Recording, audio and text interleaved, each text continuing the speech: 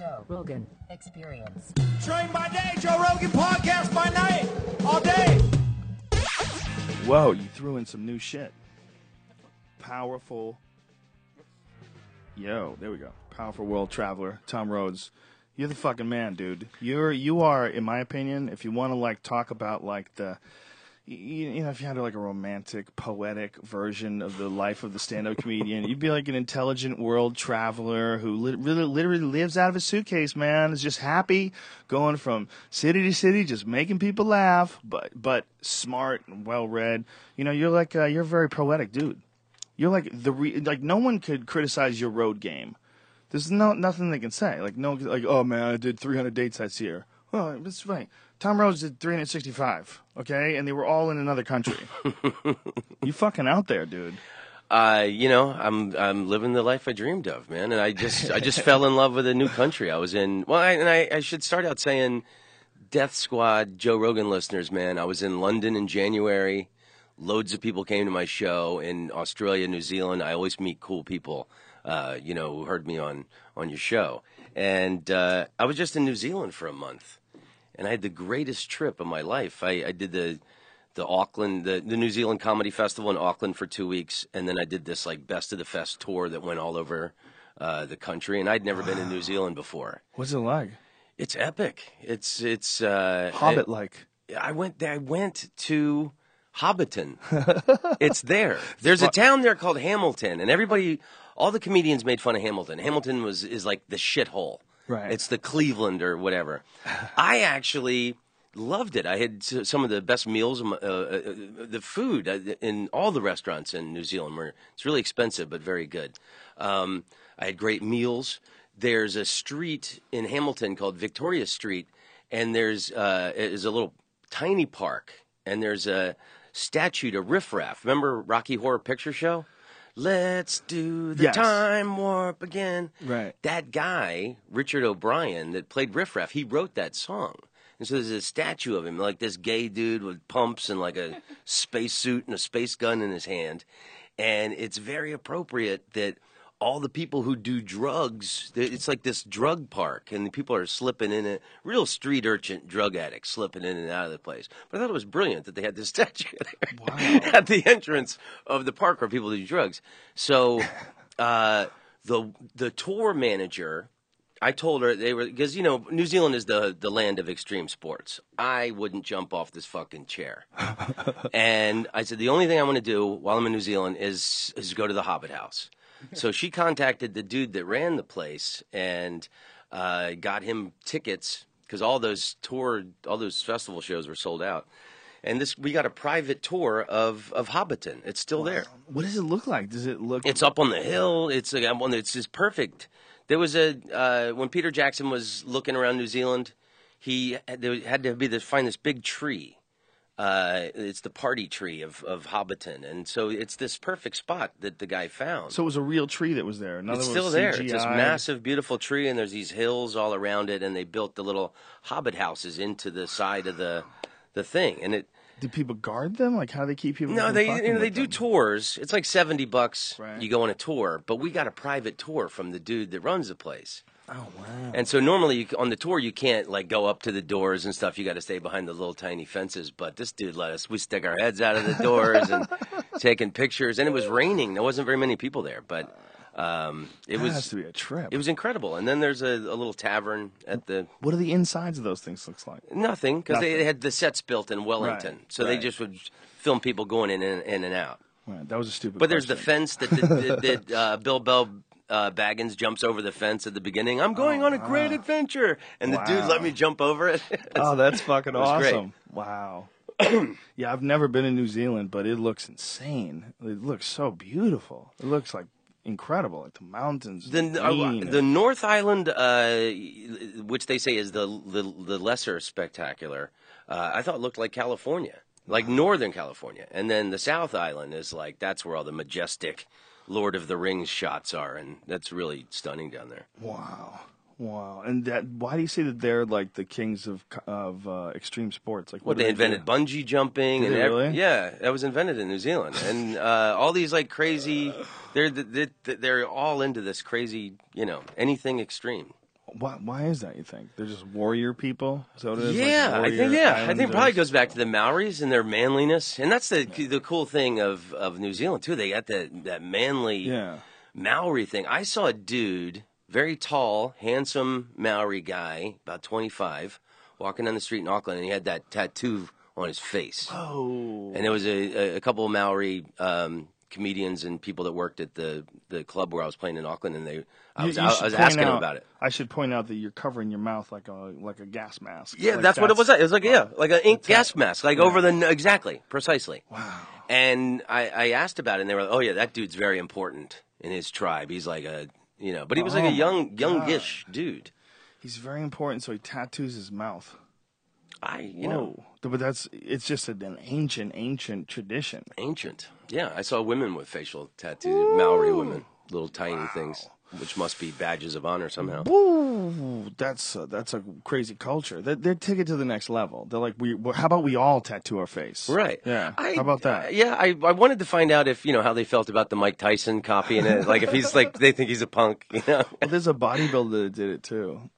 That has the Maori thing? He had the very Mike Tyson-like gigantic dude. And he's got it on his You got to do the dance if you're going to get the facial tattoo. Like the haka? Yeah. Isn't that cool? They dance before their opponent and grunt at them? Yeah, my friend Stefan turned me on to that. He sent it to me. The first time he sent it to me, it was like it's a beginning of a rugby match, and these New Zealand guys. The All Blacks. Oh my God, it's so intense. It's like the manliest shit that humans have ever done, other than like fight with swords. That's like the manliest shit you could do is that dance. Yeah. Have you seen it, Brian? Pull it up. The haka dance. Yeah. Let me see if I could find like a good version of it, because there's a black and white. I think it's an Adidas ad for like Adidas rugby equipment. Yeah.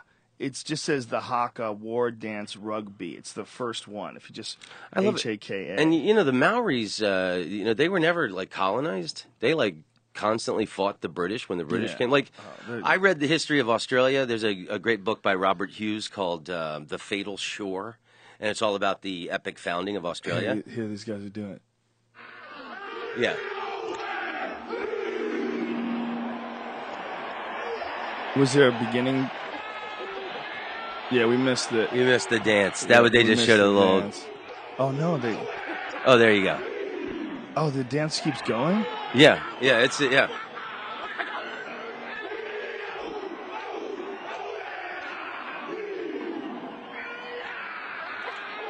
There's something terrifying about that kind of energy. Yeah. So imagine, the Aboriginals in Australia, what I was going to say from that book, they were very friendly when the British and the convicts came. And they're like, rushed out to the boats and bringing them fruit and stuff.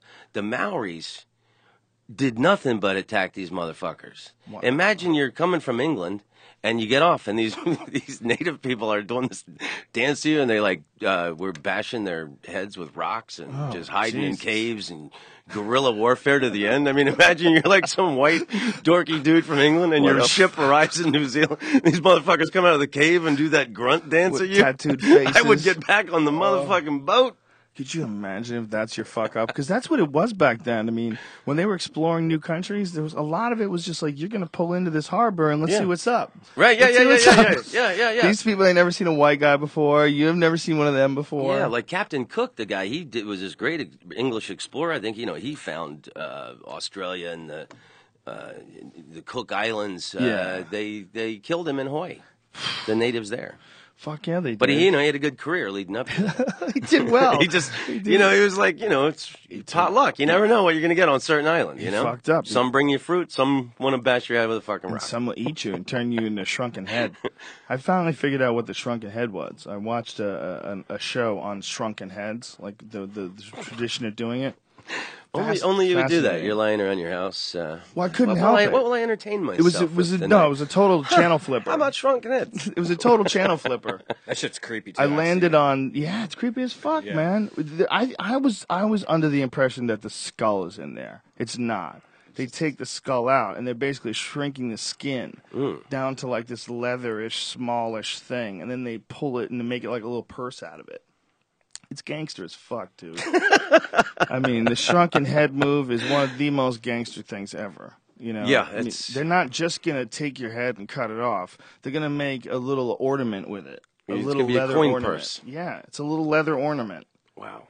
What the fuck, man? You know, that's people who just never bothered like with anything like books. Fuck a book, okay? We're here to make shrunken heads. Well, that was it. Like television and the internet. You think about it, because like back in the old days in England and the way they tortured people. You look at like torture instruments. horrific. It was because they didn't have television. Yeah. Like how are we going to entertain ourselves? Well, that's funny because Biden is imposing or proposing a tax on the producers of violent movies. Wow. Violent movies, violent media, violent video games, and Really? they're considering imposing a special tax on that. I think the opposite. I really believe this, and this is not an indictment on the human race. I think naturally we're just a little fucked up and chimpanzee-like, but I think that seeing things like violent movies and violent video games are probably like the most cathartic ways to avoid doing those things in real life. Like there's something that gets satisfied without us having to actually go and kill someone in a war. That's one of the reasons why the most passive people in the world are fucking comic book nerds. I mean, who the hell wants to see damage and destruction more than a comic book nerd going to watch a Hulk movie? You go watch the Hulk and he's smashing and destroying shit, or Wolverine stabbing dudes with their fucking claws. Yes! Meanwhile, those guys won't hurt a fly. Right. That's a really good point. The average dudes who are like really into like heavy duty sci-fi and heavy duty action, action sci-fi films, those kind of dudes, like they're not harming people. I think there's a cathartic release in being attached to extreme things without having to actually participate in them. That's a good point. I mean, and they should be concentrating on making society a better place, and like certain, some of the inequality and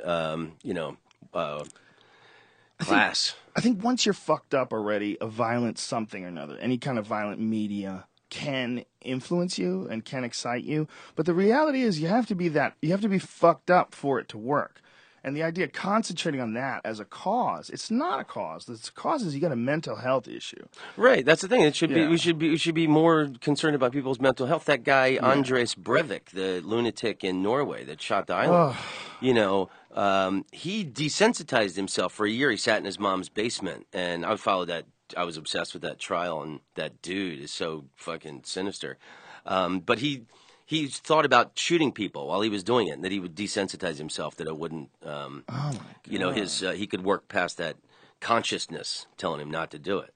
So, I mean, that guy was just a sick fuck. Yeah, and does not happen. Everybody that plays that, millions of people probably played that, World of Warcraft or whatever the fuck he was into. But, only... Yeah, you can't blame that. It just doesn't work that way. It's like blaming cars for crashing into people and killing them. It's not the video games that's making people nuts. You got nuts that are reacting to video games. And the way to solve that is not take away the video games or tax the video games. The way to solve that is find out what the fuck is wrong with people that makes them do that. What is it? What is it that makes a person able to commit horrific acts against strangers? Look at the dude in Cleveland. He kept those girls. Yeah. He's torturing them and he's raping them for like 10 years. 10 years. What media was he into? Yeah. What magazines was he reading? Boy's Life. Yeah. Boy's Life. Yeah, well, or I don't think it had anything to do with that. I think someone dehumanized him probably a long time ago. Someone raised him in some horrific environment. They created a monster. Right. Somehow or another, through circumstance, nurture, nature, whatever. You got a monster. I'm more scared of ex-military than I am of people that play too much hardcore video games. And you should be. Yeah, you should be. You should be scared of anybody who's taken life. Once you've taken someone's life and done it, and to a point where it's sanctioned, yeah, it's problematic. Not everybody has a discipline to handle something like that. A lot of that's, it's admirable how many guys can be disciplined to come back from that and be okay. But for a lot of people, no. A lot of people, it's just that PTSD, man, is just unbearable for a lot of those guys. They say that one of the best things for PTSD is MDMA, is ecstasy, and they're having headway in doing that in therapeutic with therapeutic applications of MDMA. And they're helping people that have all sorts of PTSD. post-traumatic stress disorder for people who don't like acronyms. That's not even an acronym, is it? Is it an acronym like NASA when you say it? That's an acronym, right? I don't know. What is it when it's just like CIA? You know, you're not calling it chia. I can't spell restaurant. Don't ask me. Yeah, restaurant. I rely on my iPhone for that. I get to RES. Yeah, man. Remember when you used to have to fucking write out a paper and turn it into school? You used to have to write it out and know how to spell each and every one of those words.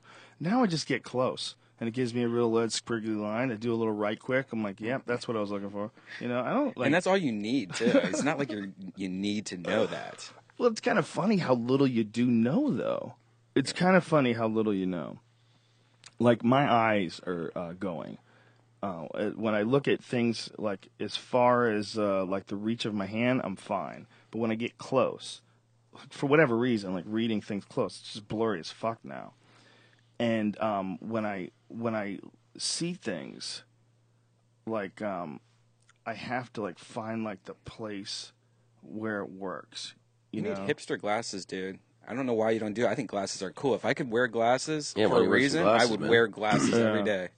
I don't remember what my point was. What were we talking about before I went into this glasses? Video games, torture people, soldiers seeing combat and having ecstasy treatments. The shark that was found off the coast of Huntington Beach might be a world record breaker shark. Did you see this? Shark that was found? Yeah. Or check this out. It was caught off of... Oh, Jesus. It's 11-foot shark was caught Monday morning outside of Huntington Beach and Catalina Island. Look at the size of that fucking thing.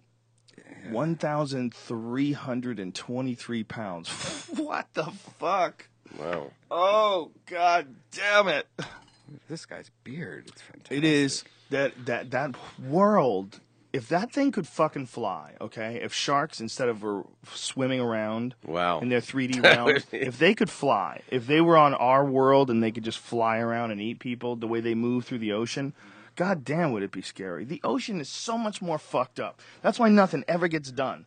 That shows that there's a benefit, like, as far as progress, to having one intellectually superior species that gets to control the food chain, that gets to put a halt to all the bullshit and then figure out things like roofs and the internet and cars. Because if you can't keep those things from eating you, you wind up with the ocean, where no one ever builds a fucking house. Your best ocean is like a fucking one of those crabs, those hermit crabs. Yeah. They just scoot to the next little shell and climb under it. But that shell only exists because somebody ate whoever was living in it. Somebody found it and ate it, and now you're going to hide in there. You're gonna hide inside of his body cavity. That's the ocean. That's why there's no one has phones in the ocean. There's nothing gets done in there. It's a constant move. It's 3D. You can't control things. The thing that made us able to rise above all the other animals, so we're able to control and lock down areas and put up fences.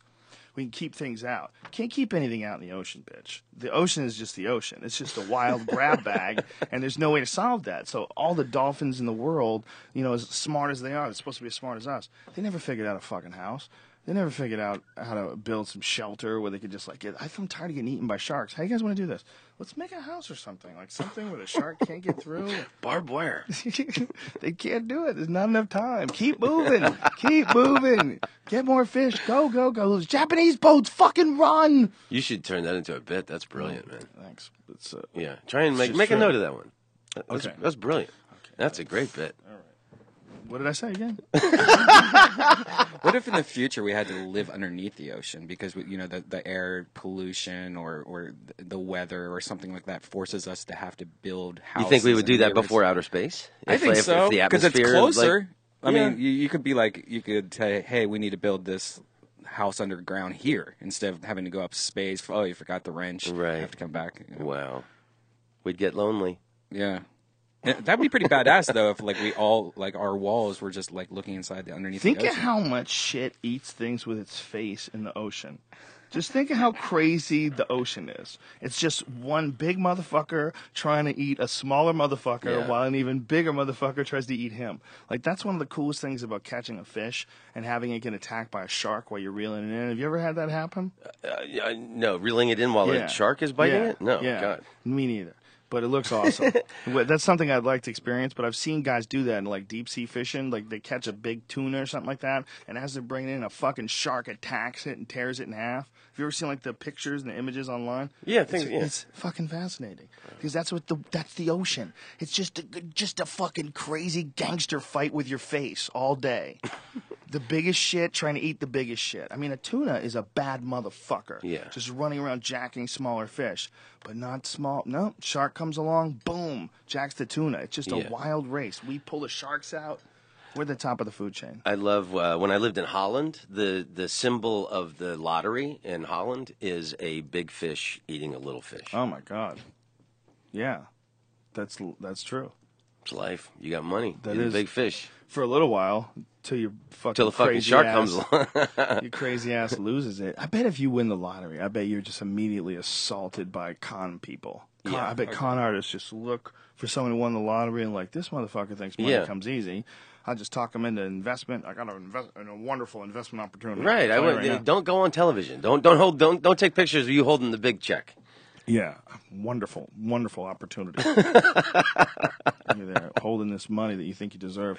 The whole idea of the lottery is fucking ridiculous. Well, they said the money was originally supposed to go to education in this country, and then none of it. You know what they realized? The more educated people are, the less likely they're to play the fucking lottery. They'd be cutting their own feet out. Right, but that's how they them. sold the United States the lottery thing. Remember that? Is that what it was? And as it went state by state and gambling where it's allowed, they always sell it to the public saying that the biggest portion of this money will go to education. And the schools and everything, we've been broke for the last 10, 20 years. And where's that promise? Nobody remembers. Yeah, it certainly should go to something good because you're just stealing money from crazy people. That's what you're doing. You're giving people the chance to throw money away in the very unlikely possibility they might win some. Well, it's like I grew up in Orlando, and there's the East-West Expressway, and it was a toll road. And they said when they built it in the early 80s that once it was paid for, they'd take the tolls down. But they never did. Now they raise the prices, and it's like that lottery casino thing. It's like you can sell it to the people, and then they'll fucking forget 10 years from now. Once you establish that money's coming in, it's very difficult to stop that. No one ever had builds enough. A bridge. Okay. I want to make things free now. Nobody ever has enough. Especially when it's like $9 a pop. Like you go over the GW. I think in New York now it's like correct me if I'm wrong. I think it's like $9 or at least it might even be more. But every time you're going there, you're getting a hit. When I was living there, I think it was like $7.50 or something like that. And I was like, this is insane. Like every person that comes over this bridge has to pay $7 just to get into the city. That's like some gangster shit, because I lived in Boston. And in Boston, you could take like toll roads, but you could also get to it. Like there's ways to get where you didn't have to pay anything. If you didn't go on the Mass Turnpike, there's ways you can go where you didn't have a toll. But there's no way of getting into New York City unless you're paying somebody. Yeah. If you want to take those bridges from Staten Island, you got to pay me, bitch. You're coming in from Jersey, pay me. You got to pay to get in here, dog. It's like an amusement park. It doesn't cost anything to leave. Doesn't cost. I've lived in New York leave. twice and deleted all of my funds, and both times when I moved out of New York, as I crossed that free bridge, I thought it doesn't cost anything to leave. Isn't that fascinating? Is it to regulate how many people come in? Is it to mitigate traffic? To make it problematic? Does it cost so much money? Maybe a carpool? Is that the idea? Can I tell you a little story? Sure. Tell me a big one. It is a big story, actually. And I was reminded but you're talking about the George Washington Bridge. And when I was 20 years old, I lived in Washington Heights for a year. Worst year of my life. Why? Just the worst year of my life. I wasn't ready as a comedian. How old were you? 20. Oh, yeah.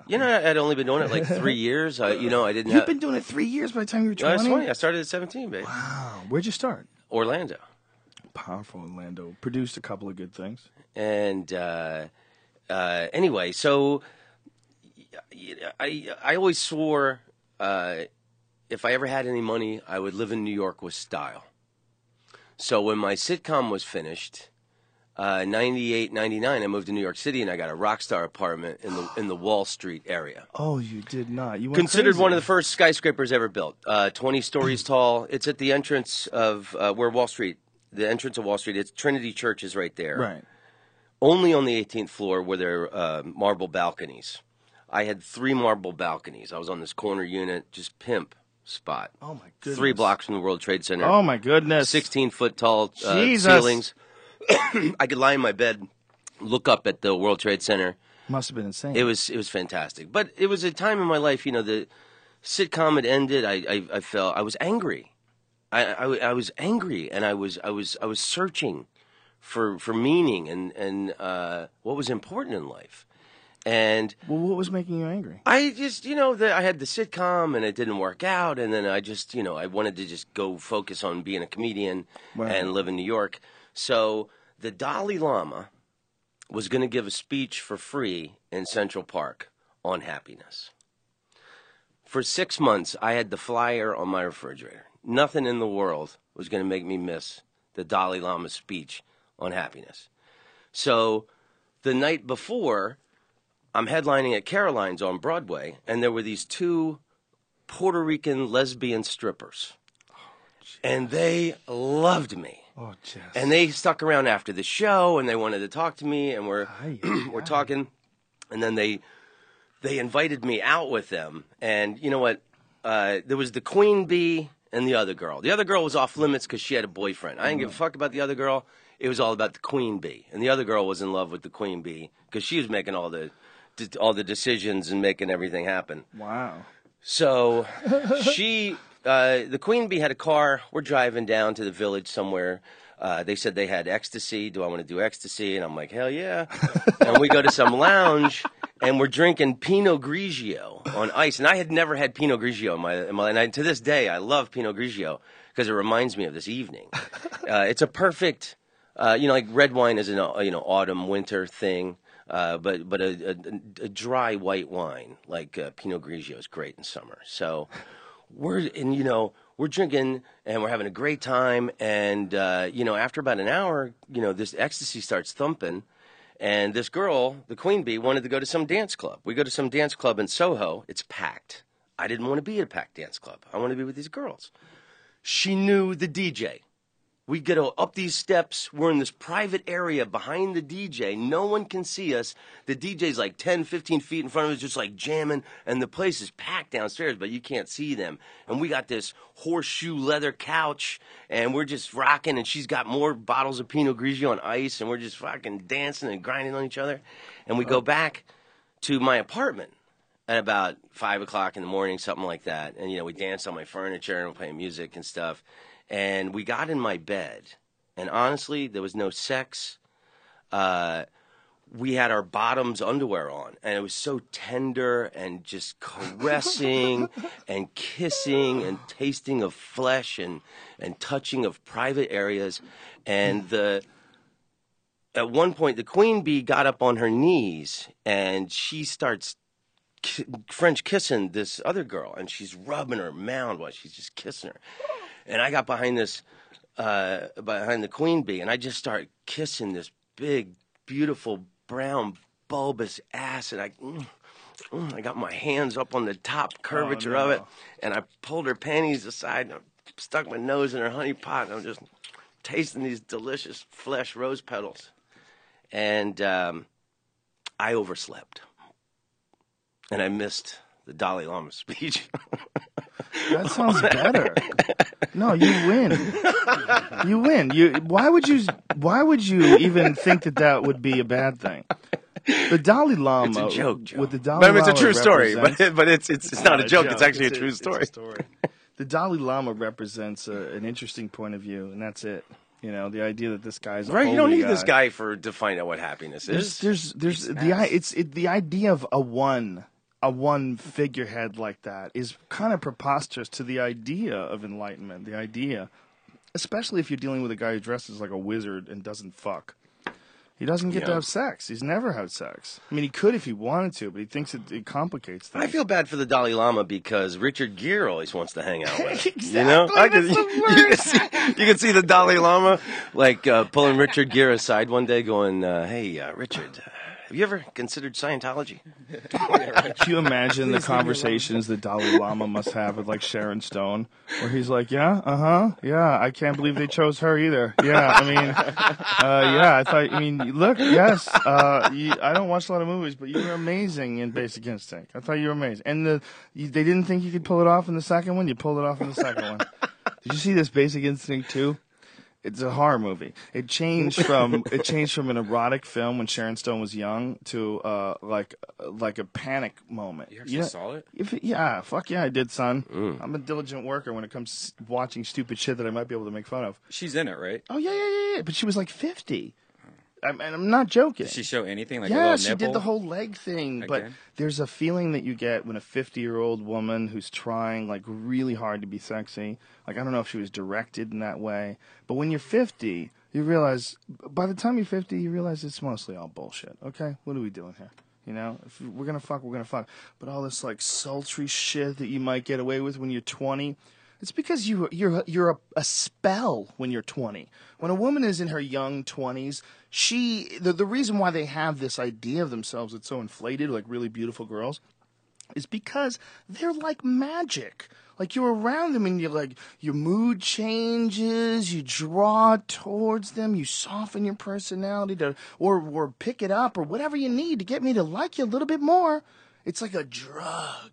It's like a fascinating erotic draw.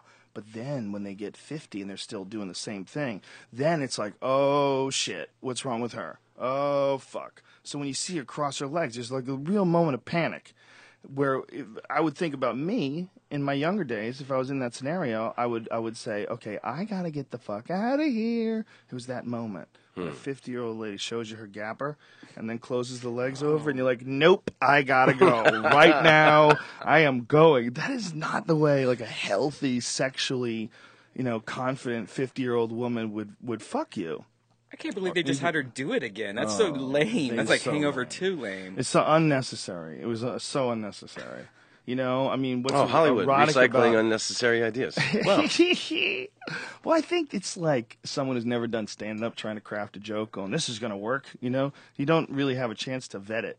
You just have to put it out there as a movie and hope that people get it. And the first Basic Instinct was really fucking, it was well received. It wasn't the best movie in the world, but it was kind of fun. It's took your interest, and she's sexy as fuck, man. Old Sharon Stone is sexy as fuck. That woman is like structurally perfect. Beautiful, beautiful woman. And a powerful actress. But when you're 50, keep your gapper shut. what else did she do? She didn't. She hasn't done anything lately. I don't know. She did Sliver? Well, Wasn't she it did that. Sliver? Yeah. That was quite a while ago, I think. She did that one thing where they were interviewing her about the earthquake in China. And she said that she believed, she said, well, maybe it's karma for what they do to Tibet. Because I'm friends with the Dalai Lama's my friend. And it's just like, she had to apologize for it. I think it cost her like one of her perfume things or something. But that's just such a crazy way of thinking. That a bunch of random strangers that didn't have huge any market connection. too, man. That's a huge market. You go over there, and it's funny. You go to Europe, you go to China, and you see like huge actors that are doing commercials, Yes. which they would never do in the States. Japan, right? It's a big thing in Japan also, but China and De Niro's like on some coffee thing in Italy. Robert De Niro. He's the like symbol of some little espresso. That's thing. hilarious. Wow, that's so weird. Yeah. Well, I think it's just Like Leonardo DiCaprio does commercials in like Japan and. I don't believe that you should take anybody's gag away if they fuck up and say something stupid, because I think people can be ultimately Say, back the truck up and grab the money, baby. They might not, just because they said something stupid. I mean, she said a stupid thing. She probably didn't mean it. She probably didn't realize She how has her head so ridiculous- far up in her ass Yeah, that it's she like- would want her little buddy, the Dalai Lama, to be impressed that she stood up Exactly. to mean China. China's awesome. It's China's such a stupid great. thing to China's say. a really cool place, man. Well, I'm sure China is awesome. I haven't been, but these are just people. These are people that died in an earthquake. It's not karma because right, but the it's way they're- massive too. It's like saying, like the United States is a massive place. Right. Like, something happens somewhere. It's just, we're a big landmass. So Yeah. is China. Well, and again, it's the people who died didn't have anything to do with anything that happened to Tibet. So how the fuck is it karma? Are you saying, is that in your vision that the emperor is the overlord, and he really does have all the people under his spell, and they're responsible for his actions as well? Because these are just regular folks. I was just in New Zealand, and the Dalai Lama is coming there. I think he's there right now. Does he always wear that robe? He's doing a little tour. Yeah, he does. He's doing a little tour, but he wears red lace lingerie underneath it. Cockless. He's doing like Auckland, Christchurch, and Dunedin, and it's the happiness thing.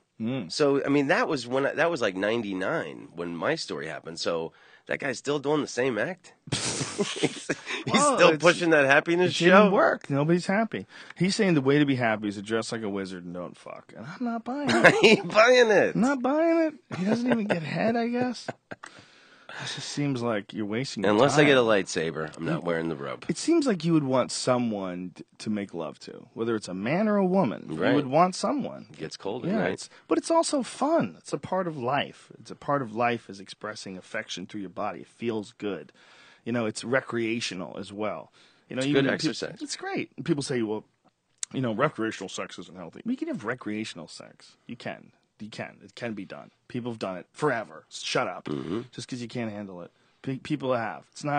It's just touching bodies together. That's all it is. Does it get better when you get older, though? Like, do the girls finally go, oh, yeah, we could just have casual sex. I'm 30. No, I think Some that's like an women- American some women thing. do. Women in different countries have different attitudes. Yeah, completely different attitudes, and it's shocking. It's shocking. You go to, in European countries, they're so much more like men. Like And men. They fuck like men. Like they want to do it all the time, too. It's like a lot of American women, it's like, oh, I'm going to break him off a piece every once in a while. Right. Like their dog treats or something. Okay, you did good. I have a theory about that. You washed the cars and took out the trash and cut the grass. All right, here's your little dog treat. Man, I'm Euro trash. is I that? didn't even know. Oh, it's so weak. I just think that it's probably because the people that came over here, like the very first wave, Puritans. They're and I think that initial run, that initial thing that started off this country, somehow or another, a fiber of it still fucking sticks, and there's a lot of slut shaming, and there's a lot of like weak, angry people that are like pointing fingers and shaming someone for enjoying something that they enjoy as well. Like slut shaming, that is all douchebags. Any guy that rails on a girl because she wants to have sex. I've never heard that term, slut shaming. Yeah, man, that's what it great. is. It's like a guy's a stud if he goes out. Hey, we went out to Cancun. We had sex with two different girls every day. It was crazy. Wow, Mike, that's the nuttiest weekend ever. But if a girl tells you she fucked two different guys for a week, you'd be like, hey, fucking whore, you're probably gonna get AIDS. You're gonna give it to my brother. I'll fucking kill you, bitch. Wow. You know what I mean? It's like it's ridiculous. People should be able to do whatever the fuck they want to do. But for some women, they know that backlash, and not just from men, but that backlash from women too. Because if women are out there giving it up, like this fucking whore, she'll just fuck anybody. She's never gonna get fucking married because she just fucks everybody. Those kind of women make the world go round. They do. You need them all, right? They keep a lot of guys happy. Well, you need. And I think there would be a lot ones. less savage killers and fucking lunatics in this country if women were fucking more loser dudes. You know what would help a lot? Or just a little more Legalized pudding prostitution. in general. There Legalized you go. prostitution would help a lot. I think if you managed legalized prostitution, I think it would probably lower the crime rate. I really do. I mean, it's theoretical. Don't go fucking citing me as a study. But Holland does it, and the women have to be tested every 6 months, and it's they pay taxes as well. It's Did you see those two women that were retiring that had fucked for 50 years? No, when was that? Did you see that? No. Oh my God! Pull up. Oh yeah, no. yeah, I did. I don't want to. Yeah, I told you about it. I don't want to shame them, so let's not show their images. But anyway, the It was point a is, news item? It was so depressing. They just fucked anybody who came through the door for 50 years. Wow. The Amsterdam girls, they're twin sisters. Yeah. They just retired. They just sat in the window for the last 50 years. They're the oldest prostitutes in Amsterdam. Wowza. Yeah, it's a different. You fucked them. I think we have to recognize that we have a version of how society is, but the rest of the world, which is also exactly like us, as far as technology, civilization, laws, money. I mean, basically, you're in Europe. Their systems are different. You know, the languages are different, but everything is modern. You know, if you're in Montreal, Canada, or if you're in Berlin, everything is super modern. Right. You know, everything is like, we live in a time where, there's never been like more equality as far as like access to information. Right. We all have the equality. same tools. I mean, Yeah. if you can afford some certain basic things, you know, computer and Yeah, as far as like information, but as far as money, it's probably like the widest gap ever. Isn't that weird? It's like, as far as money, like there's like a small core group, like what they call the 1%ers, who have most of the money, and then everybody else. That's kind of fascinating. You would think that maybe eventually that trend will even out. You know, I don't know. because it seems like the only way, if you looked at it, and this is obviously not looking at the system logically or even with an educated opinion of this financial system, but if you looked at it logically and you step back and you saw, well, okay, this 1% has all this money, but how much access to information is there? Oh, it's not totally transparent yet. Well, when it becomes transparent, these 99% are going to realize how these 1% got so much fucking money. And they're going to go, wow, you can't do that. And then everyone's going to agree, yeah, they can't do that, right? No, they can't do that. Jesus fucking Christ. Who let them do that? That's when there's 100% accountability. When you're going to be able to you're absolutely sure what someone has and hasn't done. That's coming. You think so? I don't think there'll ever be the transparency where you can see the I think that's coming. workings of the 1%. I think it's gonna. I think they've mastered the game. They've got the houses in Switzerland or wherever the fuck they live, and But I think technology is the biggest fear to that. The you biggest arrive threat on to the that. building on a helicopter pad. You don't have to, even be in an elevator with the underclasses. But what I'm saying is, I don't think they're going to be able to maintain it anymore because, like, where is your money? Where is it? Is there a box that you can go to? No, it's all ones and zeros on computers now. Your money is essentially just a confidence game. It's like, what do you have? You have the things that you bought with that money, but that money is just like sitting somewhere. Like, it's either stacked in bills, which is equally weird. You get a bunch of notes, and that's your money. What happens if it burns? You have nothing? Where's the value? Like, what is this? You can't replace them. Say, hey, I burnt my 1 million notes. Can you give me new notes? You don't have them numbered off like a fucking hotel key that you lose. Is So that you don't have a Scrooge Duck room where you roll around in your gold coins. Scrooge Duck. If I was Joe That's Rogan, the perfect name. I'd have a too. room, just a little, just a couple grand. You could go roll around. Make it rain on yourself. I think the more information comes out, the more access, the more control the average person has over their own domain, the less likely you're going to have 1% of the people with most of the wealth. It doesn't make any sense. It seems like that's not how the people would let it be. They would figure out a way around that. Like, that seems like that's obviously someone's exploited the system and they've made it a non-fair competition. Like, this isn't like an even exchange anymore. You're getting this insane amount of revenue as opposed to the rest of the population. If you look at like this massive group of people, bankers and industrialists, like, this is an insane amount of money. There's only like 50 of you fuckheads. Like, hold on. And you all party together and wife swap and you have fucking key parties and shit. They're like Air Force pilots. They're out there just flying until they run out of gas, going full gangster, making billions like that Bernie Madoff cocksucker.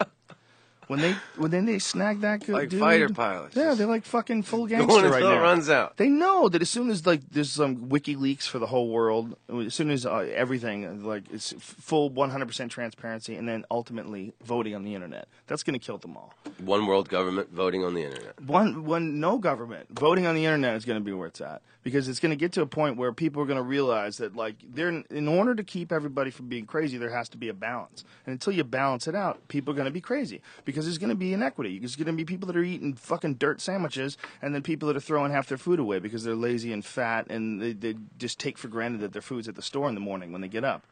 And I think that until that balances out, there's always going to be some chaos. There's always that has to like, and the only way that's going to balance out is if everybody has free access to resources. It's like a non-capitalist idea. It's a stupid idea because the reason why capitalism works is because it rewards effort, and effort is what creates things. You know, the harder you work, the more reward you get, the more you become a baller. But the problem is, a lot of those ballers, they go, I like working, but I don't like working this hard. How about if I just rig this thing so it just continues to make me money, even though it doesn't make any sense? And no one's going to say anything because I'm the rich guy. Ready, you go. And that's basically what the fuck happened. It has to be rectified. We have to be put in a situation where our the way we conduct our lives, whether it's finance or government or just behavior, the way we communicate with each other, makes sense for the information that we have in front of us in 2013. And fucking the stock market does not make sense with the information that we have in front of us in 2013. It looks like a crazy, chaotic ride, people screaming at each other on the floor, and it's going up and down, and a buzzer rings off. You got to stop the trades at a certain time. Like, what the fuck are you doing? What are you doing? Hollering and writing shit down and throwing paper at each other and scream. What is the system? Are you manipulating it? Are you calling it as it happens? What's it based on? Is it based on anything tangible? Is it just confidence? Is it just, can you get a bad rumor out there and crash your stock and then everybody loses what? The fuck did you lose? What was out there? That's a crazy Right, system. and our whole system is tied to It's it. fucking bananas. These guys have a bad day and we all go in the toilet. And I know there's people like, Joe Joe Rogan, Rogan, you don't understand the financial system, and that's the ignorance that you show on the show is disgusting. I'm so fucking tired of your pseudoscience. You're right. You're right on all accounts. Wall Street always reminds me of the Middle East. It's always a bunch of unshaven assholes yelling at the top of their lungs. It's a fucking... I had some friends from back in Boston that went into stock markets. They went into doing that, and it's they were savages, man. They were like crazy adrenaline junkie savages, and they wound up being stock market guys. They wound up being dudes on the floor, screaming and yelling. What is it called? An agent? What is it called? What do they call them? Floor dude. What are they called? Dorks. Traders. No, Dorks. trader. It's trader. Trader. Yeah. Right. The guys on the floor with the pads. It's a crazy system. I don't understand it. But When I lived it around can't Wall make sense. Street, there's a lot of little late night dive bars all around there. All those dudes are all down there. What Not is all there of a them, but- system that could be created where money made sense, where like the finances made sense, where like I guess like as soon as a company goes public, like just that alone, the ability to buy stock in a company and bank that the company does well, and if it does well, you profit. If it doesn't do well, isn't that gambling? It seems like gambling to me, right? Is it educated Kind of. gambling? It kind of is. It is, right? Yeah. How come how's that legal? No. How come the stock market's legal? Like, like here, how about Bernie Madoff? Obviously, what he did was illegal, right? Mm-hmm. But like, why isn't that like? Do you think right now every day he's gobbling balls with his asshole? Oh, yes. Gobbling balls Yes, with his don't you? asshole? I think so. I think he's somebody just getting certainly paid the warden fucked. off to give, steaks to the guys who. Do you think he gets fucked? Oh, I think he's just getting pounded. I wonder. He fucked a lot of people over. He there. fucked a lot of people, dude. a lot of really wealthy people, It's amazing. and how he like did it. children, some children's cancer fund or something, a few really important charities and shit. Oh yeah. He had a few. So I mean, somebody yeah. is connected in that jail to. Oh yeah. Oh, I'm sure. He was a real sociopath too. That guy apparently, when they arrested him, he didn't fucking crack a sweat. Nothing. Just like, yep, all right, let's go. Like he knew it was coming. And then when they tore apart his business, they realized what he had done. He showed no remorse. He's like, I'm hungry. I need something to eat. Like it was like, Wow. He slept well. He never worried about those people. Wow. I mean, the kind of intense fucking pain that he caused. All of those people he stole money from, he didn't give a fuck. Wow. He was just a sociopath, just done by this system. It's amazing that he pulled it off. That's what's amazing. What's amazing is that the system is so wonky that a guy can just pretend to have money. Right. And not really, and just fucking do this weird thing where he moves shit around. Three-card Monty with pays you off millions of dollars. with their money. And look, you're rich. Now you're making more money. This is incredible. I am making more money. The more money you keep in, the more money you make. I'll just tell you that right now, okay? Oh, okay. You fucking push it all in. And so all of a sudden, this asshole disappears on you. or winds up on CNN, and you're like, fuck, no. We were gonna play tennis on Thursday. You know there had to be at least one dude who was suspicious. Like, man, I think this dude's a crook. There had to be one dude, but he was just getting those monthly checks, and he's like, it looks good here, looks good. Fuck. I was just looking at those numbers, like, look, I'm making money here. I made $45,000 this month. As long as I keep my money in play, I'm making money. I'm just gonna, honey, listen. If we push all of our life savings together, we go in for 2 years on a 25% return rate, which is what I've been getting. And all of a sudden, CNN, that ugly cunt, walking across the floor of the courthouse, and you're like, no, he stole it all. How can that guy get away with that? How is it? Obviously, he didn't get away with it, but how did he do it for so long? What kind of system do you have? The system is crazy. You need a new goddamn system. I agree. What to do? What to do, Tom Rhodes, as a world traveler? What to do? Because you're the guy. What do we do? You've been I to don't more know. places. I mean, my thoughts are childish, man. I think, the invention of pockets ruined everything. I think we were happy when we were just naked, running around on the beach, just eating fruit and fucking. You know what I think? And then when somebody invented pockets, I'm going to look at that shiny shell, and then, oh, look at pretty rock. And then you start getting all these objects in your pocket, and then you start trading with other people, and then, like, somebody invents, paper money, and then, oh, my God, then it, I think you're right. Fucking pockets. I think pockets you're right. ruined everything, man. I think you're right, but I also think it's just a stage. We just have to get used to this level of existence. You just have to get used to it. Pockets are a stage? Get used to material. You have to get used to managing your obsession with material objects. But it could be managed. It's still better to have them. Still way better to have them. It's way better to have That's what I like about technology. traveling and not living anywhere is I accumulate a lot less shit. Oh, yeah. I just don't buy. I mean, I have my essentials, and the things I have, they're the best, Now, you don't ever have, you don't have a home base. No. So you don't have a place where you recharge for a week, a year, and just... No, and I get my mail sent somewhere. Get it sent somewhere. Yeah. So you're just hoteling it everywhere you go. All the time. people's Yeah, well, it couches. depends where I'm at. When my sister was going through cancer treatments, that brought our family closer together. I went to Florida more often. Last summer I did 2 months all over Europe, and then I had a week off and rented an apartment in Rome. Oh, wow. So, and then last November I finished a month in Asia, and me and my wife went to Bali for like 2 weeks. So it depends where we're at. We like going to New Orleans a lot, like going to Austin a lot, So do you book yourself? Do you Yeah. have, Yeah. you do everything yourself now? Everything. Oh, wow. So you don't use an agent or anything? That's so smart. At this point, why would Well, you? and they didn't forge the relationships with the international people. I mean, I went to those Right. places. So, why let some guy send an email and get 10%, Right. So do you... And then I've been doing my own stuff in the States for like the last 5 years. Are you trying to do things other than stand-up? Or you just kind of trying to concentrate just on I was trying stand-up? to, I got a podcast. I'm shooting videos all the time. I was trying to sell this comedy travel show idea. Yeah. Now I've heard, some kind of things similar to that are being made and stuff. So I don't know. Well, I remember when you were... I'm just trying to make as much art Right. as I can while I'm alive. Just fucking jokes, videos, podcasts. I want to. I've been writing for the Huffington Post, like travel stuff, but I want to get my. I got great stories. I mean, Right. the Puerto Rican honeypot. That's a good story, baby. So I want to get a book together. I'm just a one-man comedy art machine, and I'm just trying to fucking. Are you going to store your book in the cloud? Are you going to have it on you at all times? Or are you going to store it in the cloud? What do you mean? On your computer. When you send things up to the cloud? Because, that's more appropriate. Your idea should be out there on a server somewhere where you're roaming across Where everybody can. the countryside. No, it's not everybody can. They're password protected. Yeah. You'd actually have a hard copy. Like some laptops, they don't have much storage on them. Like a lot of things people are storing, they're actually pulling things down from the cloud. Which the problem with that is that you have to have an internet connection. No, and that's the thing. Me and my wife, she's a photographer. We both have extra hard drives. We got, Right. I got like 3 hard drives to travel with and just whip stuff on it and, that we're filming and recording and everything. Before the big asteroid hit, everyone probably had their shit on the cloud, and that's why. Yeah, I wouldn't trust putting something up on a artifact. system. No, that it's that the could best collapse. recipe for disaster. Yeah.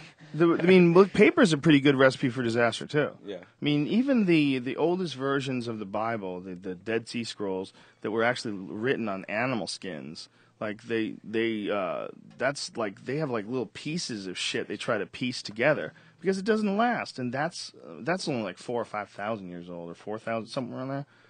I think maybe even a little older. But I mean, think about how long would a book last? It probably wouldn't even last as long as a piece of leather, you know? A piece of leather that you're writing on probably lasts longer than a book does. So, like, I mean, how many years would a book last? We gotta go back to rock. And what the fuck are you gonna do with little tiny, SD cards? You get an SD card, and that's where you're storing all your shit. Like, who's gonna in the future? They're gonna find that. Go, what the fuck is this? Yeah, I wonder what that is now for us, like arrowheads. We're like, what the fuck is this thing? Could you imagine if it was like some Avatar shit? Like, not only was it an arrowhead, it was also like you put it on the right stone and it would glow, and you would get tuned into Mother Gaia. And most arrowheads just had porn on it. Pterodactyls getting fucked by chicks. That movie Avatar was so fascinating to me, not just because I loved the movie, but because of all those people that got Avatar depression. Oh yeah, living up in the thing. No, the people who watched it, they got Avatar depression because they wished their life was as noble and real as the Na'vi. Wow. Yeah. It was really fascinating because it was like a condition that was like getting repeatedly diagnosed. They were calling it Avatar depression. I mean, half tongue-in-cheek, but half not. I think that's just a brilliant marketing move for the Blu-ray release of Avatar.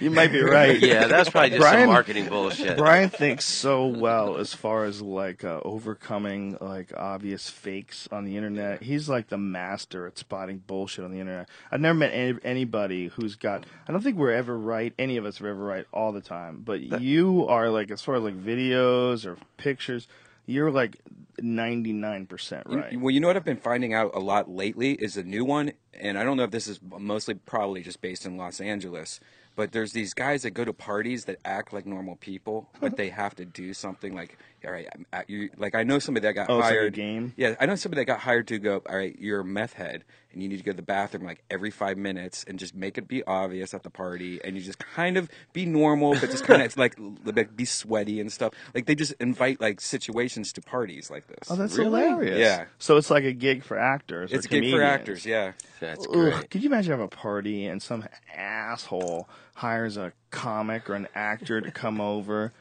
and pretend that he's a meth head, and he keeps like slamming your bathroom door and putting on a show. Right. And he's actually getting paid to do that. But you know the guy, and he's not a really good actor. Yeah, and he halfway commits, and you're like, "What are you doing, man?" Dude, you got to sell the scene. You got to sell. You got to believe it. You got to believe you're the meth guy. You're not doing meth right now, man. You're not. I don't know, I'm fucking crazy.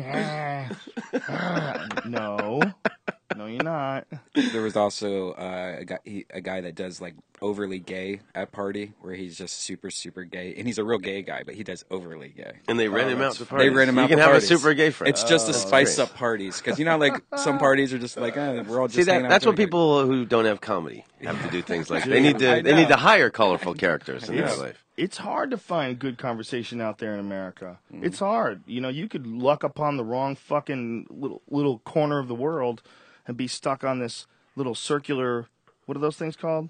At the end of driveways, at the end of a road? Cul-de-sac. You can be caught in a cul-de-sac with two boring motherfuckers. And I was caught in a cul-de-sac with two dummies. Two dummies and one really nice guy who was strange. But two just straight dummies. I had this guy who had a dog, okay, and his dog was like this creepy dog that was always out. He didn't really have a fence. He had a sort of little fence, but there was a hill, so the dog could go up the hill and around the fence. There was no fence. It was bullshit, and his dog was creepy. Like, you would go out and the dog would growl at you and shit, and he bit somebody who was over the guy's house who was painting. And so I love dogs. I mean, I fucking love dogs. I've had dogs my whole life. So when I think a dog is creepy, it's because I know it's erratic. It's not. I have a deep love for dogs. So I went to this dude's house, and I'm like, hey, I go, the dog. I go, he's not just getting out, man. I go, he's like really being aggressive, and he's growling. Like, maybe you want to look into this. And so he goes, yeah, your dog got out and attacked me. He just makes up a story about my dog getting out and attacking him. I'm like, yeah, are you okay? Like, what happened? My dog's 90. He was 90 pounds. Right. A 90-pound dog that wants to attack you. It was a pit bull that wants to attack you. You're not gonna survive that. And if you do survive that, you're going to be horribly torn apart. I mean, you might be able to get to a fence and shut it. Well, but I don't think he's going to let go. I think he's going to just tear you apart. I really don't see you surviving that. So when you're a fat guy who smokes cigarettes, and you're telling me my dog attacked you, and you held him down by his neck. This guy was telling me, I held him down by his neck until he calmed down. I go, oh, he calmed down. Would that take a year? You're going to hold a pit bull down by the neck, and they're going to calm down. Do you know anything about dogs? Are you out of your fucking mind? Like, this is the dumbest story ever. But I got sad because I was like, this is his reality. His reality is, instead of dealing with his problems and like going, hey, we got to put this crazy dog down. This dog's going to bite somebody. This dog's creepy. Something's wrong with our dog. Instead of that, he's just putting blinders on and making up stories. And that's, you could be that guy. You could be putting blinders on and making up stories. Anybody could be that guy. Make up your reality as it's going along. So that was my fucking neighbor. And I'd see that fucking dummy every day, and he'd ask me stupid questions about stupid shit.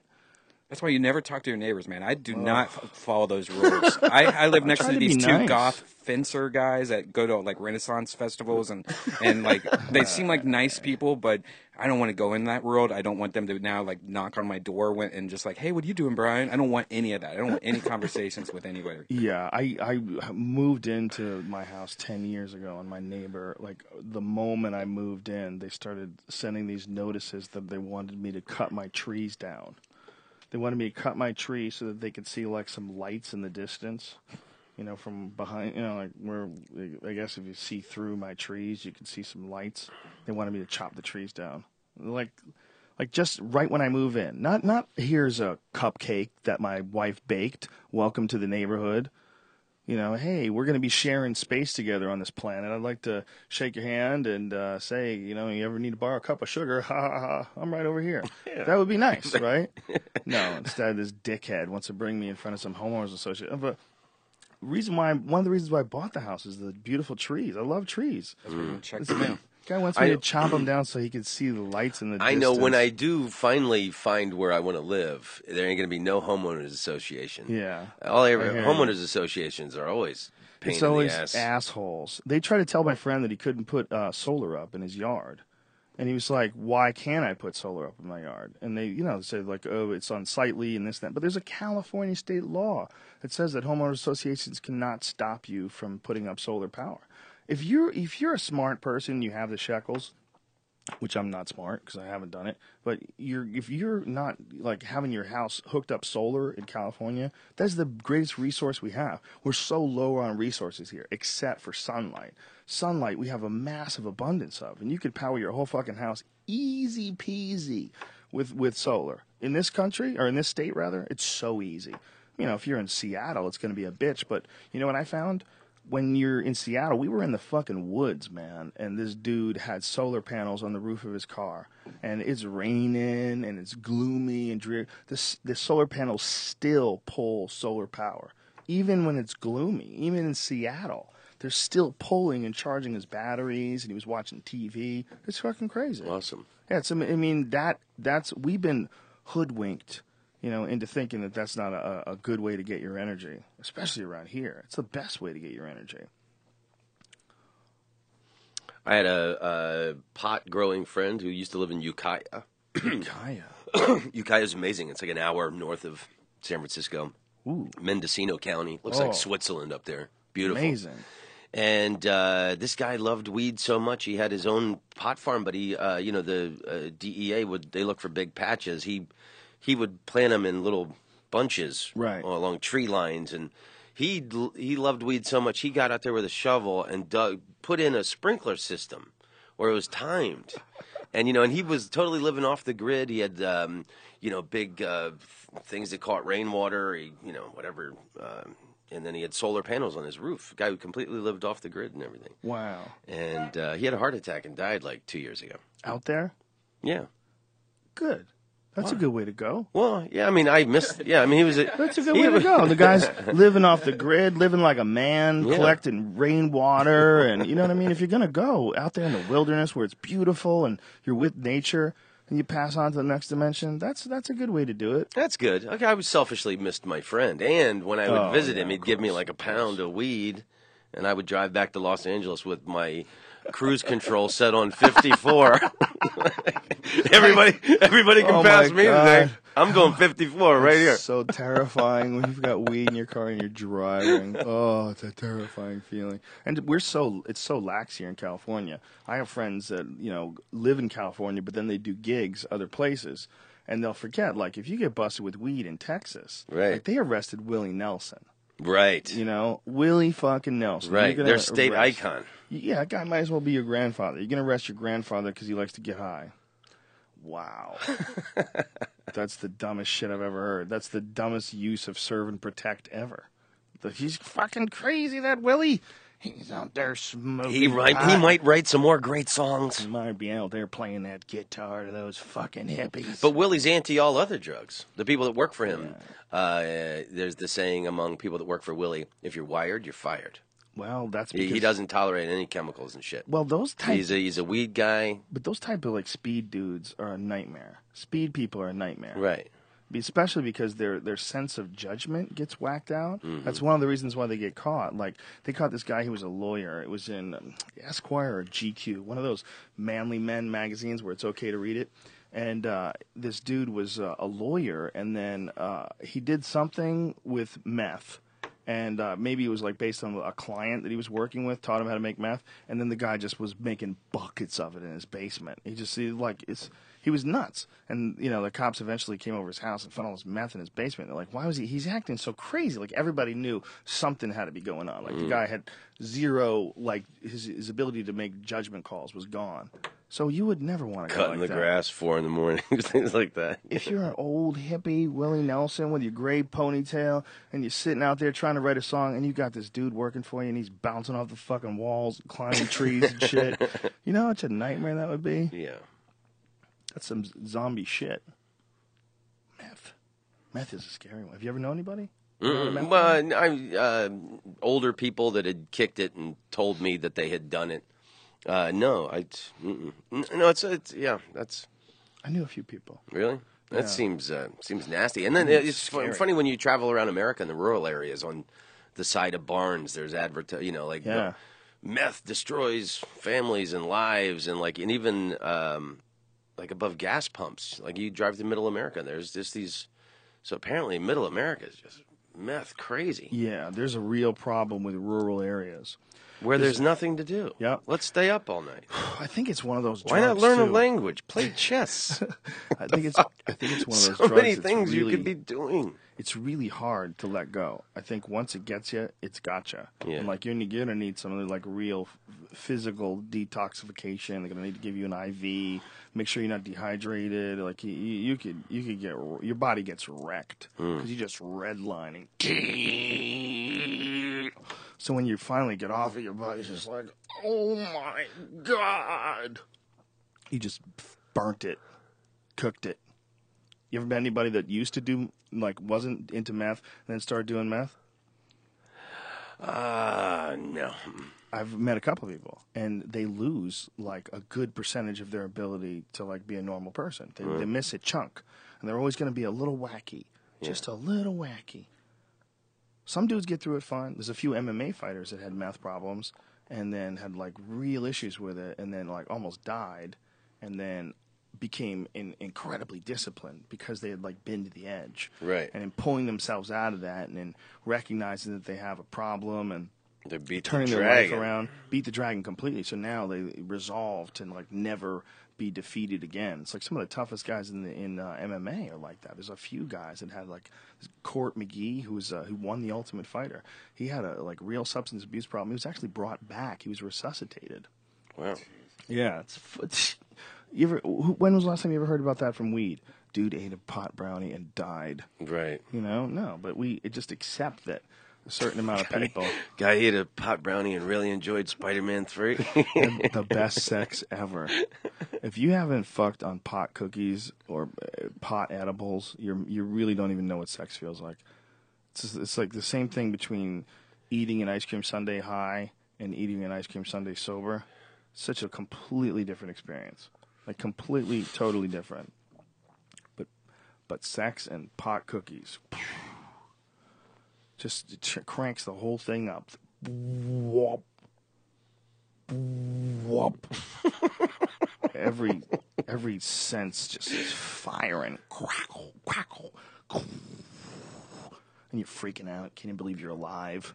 You're weirded out by sex in the first place. Then are we making a baby? What's going on here? Wow. Crackle. You were a talk show host in Amsterdam when everything was illegal here, but everything was legal there. What the fuck was that like? I cried myself to sleep every night. Well, that's when It was terrible, Joe.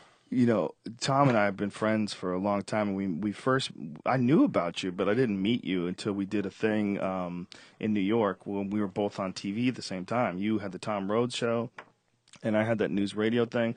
But it was like right away, I could tell you were like a real comic. Like we had a few words back and forth and back and forth. I'm like, this is a real comic. And then after the show, a couple years later, hey, you hear Tom Rhodes is doing a fucking talk show over in Holland, in Amsterdam, and he's not even doing it as Tom Rhodes. He's like playing a character. And we're like, that sounds like Tom Rhodes. That sounds like something Tom Rhodes would do. Just fucking out there doing it. Just out there gangster style. It was awesome, man. That was like one of the best experiences of my life. What was it called again? What was the It was the Kevin Masters show at first. And any magazine, newspaper interview I did, they would say, why is it Kevin Masters? Who's Kevin Masters? And I would always say, I don't know. They came up with the idea, we're going to get an American, we're going to do this like American late night talk show. And we're going to call him Kevin Masters. So, did they ask you to stick with that name? No, because then I never went along with it. I would never. Whenever anybody would say Kevin, I would say my name's Tom. I spent my whole career trying to establish my name. I'm not going to fucking right. So that's like so it was silly. So then, seasons 2 and 3, it was Kevin Masters starring Tom Rhodes. Oh, well, that's nice. So at least they gave me the starring thing. But it was a once in a lifetime experience. That would be like I had moved there for this girl, this love story, and I was playing in Europe a lot, primarily London. I was, flying back and forth to London every other weekend, and all the gigs all over Europe. And it didn't work out with this girl, but I had fallen in love with Holland and Europe. And I got this amazing television. Do you want to stay and host your own show? And I grew up watching Carson and Letterman, and to be that guy coming out from behind the curtain in the $3,000 suit, and then you stand on the X and you get to do your little 5-minute monologue. And then you walk to the desk and you banter with your musical host, which I had one, little hip hop guy named E-Life. And then and then you do a skit. Is he an iPhone app? He could be. You do a skit and then first guest. And then my favorite part of the show, every episode I would get to make a 5-minute film where I would experience something of Dutch culture. One day I spent on a Dutch farm with a farmer, and I walked into an electric fence. He said, "Look out for the electric fence" in Dutch, but I don't speak Dutch, so seeing somebody get electrocuted is hilarious. How does it hurt? It's not that bad. Can it cook your dick off? No, but it makes you jump like a mofo. I heard it could literally cook your dick off. But I got to do all these things. I got a tour of the the red light district, and the sex laws were explained to me. I was given a tour of gay Amsterdam by the guy that does the gay parade. I got to cover the prime minister debates, the Lijststrijkers debates. That's incredible. And I was on the floor with a press badge and a microphone, and I'm talking to their most important political leaders. That's incredible. Where I couldn't even meet the governor of my state in the United States. Yeah, unless you were lucky, you were standing next to. And there were really cool moments. Tenacious D came over. And I filmed a great one of that 5-minute film. I gave them a tour of Amsterdam. That's on YouTube. Oh, me wow. showing Tenacious D around. You know what else is on YouTube? There's a video of, I think it's on Live Leak actually. Brian, tell me if this is real. These two dudes, they piss on an electric fence and they both get electrocuted at the same time. Oh yeah. Have you seen it? Yeah, that's totally real. Pull that up. Yeah. Because you think it's funny watching a dude walk into an electric fence. Check out what it looks like when two dudes piss on an electric fence at the same time. That shit hurts so bad touching out. Oh, Wow. It is ridiculous. It's hilarious. Wow. I didn't know what would happen. I wonder if the dicks are okay. Probably not, right? Can you imagine the amount of force that goes through your cock? I wouldn't even chance that one. What if it makes your dick numb forever? You shouldn't do things that like tamper with the performance of your knob. That's what I'm talking about. Don't You know? piss on electric No fences. tattoos, no piercings, no. Dick pills? Yeah, those dudes that split their dick. That's. Ooh, oh my It god! looks like one of those hot dogs you put on a Weber. A microwave hot dog? Microwave. No, microwave hot dogs just explode. It's when you split them. You know, you split Right. like for people like hot dog sandwiches. Like that was more like of a back east sort of a thing. You know, you'd get okay. Here it is. Watch this, stupid fucks. They both get out. Oh, I gotta piss on something. Dudes have to go somewhere and piss. You ever notice that? When they piss, they don't just like pull their pants down and piss on the ground. They have to find something. And Something. wet It's it a male down. thing, totally. Yeah, this is a military fence, too, so I'm Yeah. sure that Look at this. Pop. Oh, God, damn gotta it! hurt. Oh my god. Oh my god! That's only one guy. There's another one with. Look at this. Oh, See, right when his stream hits the electrical. Ooh, faint. boom! That's a feint. Damn, too. he fell like a tree. That's like Oh, my goodness. That dude fell like a tree. Hey man, what the fuck makes people faint? I was having this conversation the other day with a friend.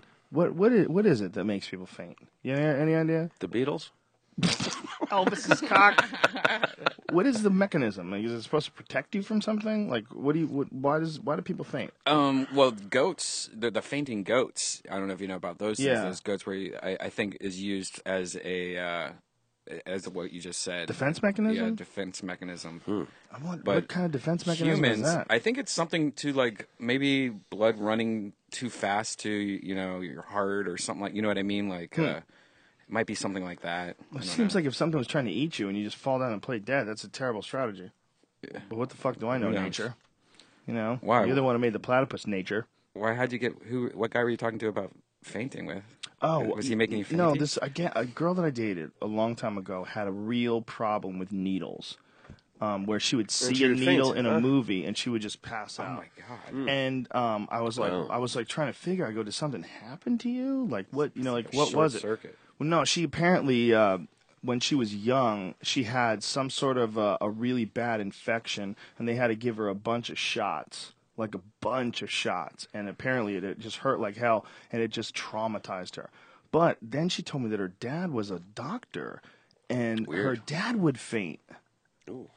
Her dad had like So a it was fainting like- thing. He was a dentist, actually, but he would faint. Like he would see his son. His son had like blisters on his face because he was out in the sun and sunburn. He was sunburned so bad that he started getting like these little blisters on his face. The father saw it and just falls down and passes out. Like Wow. what kind of That'd be punch- hard to be a dentist and not be able to give a shot. But I guess it has to do with it being his son, and he couldn't take it because it was his kid, and the love that he has for his boy, and he sees him hurt and damaged, and he freaks out, and he's just like, this is too much, and he just completely checks out. I want to give a shout out to my dentist, Dr. Pellerin. The man just retired. He's been our little family dentist in Florida for years. Oh, that's great. This guy could give a shot. Oh my Could he? Knew how to God! slip What it in you? artist, just an artist. The way it didn't hurt, and now this person who's replaced him, Ruthless. not as good. Not as good. It's a jabby sort of a thing, right? Yeah, it's fucking They're all terrible. jabby with that fucking needle. Did you see this shit about these storm chasers that got caught in that hurricane or the tornado rather? I think I saw something for a flash second. They're those dudes that were on that show, Storm Chasers. Oh, They oh, got killed they got killed. by a tornado. Wow. Yeah. Well, that's kind of Steve Irwin, isn't it? A little bit, but no, because what these guys were doing was measuring the velocity of the wind and how far it takes. Like they were recording data that Don't could we have help machines people. to do that? Yes and no. I mean, I think you have to. You got to be there right on up the on ground it with the litmus. to register like the speed of the wind and Mm. shit like that. I think like it varies in like wherever you are from close to far, and I think they make those calculations based on a lot of data that they take in the field. As far as I know, there's a great benefit to doing it like that. Wow. That That they Oklahoma learn a lot City of thing, shit. that was amazing. I was in New insane. Zealand when that happened, and just like, as the story was unfolding, It's you know. insane. It's amazing how, news goes around the world instantly, but, like a mile-wide path ripping through the city, just the devastation. It's insane. Do you remember Joplin, Missouri? Oh yeah, God, that one got wiped out. It's like literally didn't exist anymore. Right. It's and if you look Right, at and that was it, an older town too. Yeah. I had passed through. I used to yeah. when I did the road. I drove through Joplin a few times. and it was like a brush, like a mile wide brush, just like a big horsehair brush, just scrubbed it right off the face of the world. It's an incredible thing that the wind under certain conditions can reach that kind of a frenzy. You know, it's really it's so shocking. Like our calm world that we live in for the most part is it's so different than what happens when a fucking tornado comes. It's just so hard for us to wrap our heads around it. Fuck tornadoes. Dude, did you ever He see said the it. one? Did you ever see the one from Dallas where it's throwing semis in the air? Semis are spinning around in a circle like leaves. Wow. It's insane. They're just flying through the air. 18-wheelers just flying through the air. It's throwing around trucks. Unbelievable. It doesn't even drop them. It's just spinning them around. It's like a goddamn movie. Like that Twister movie.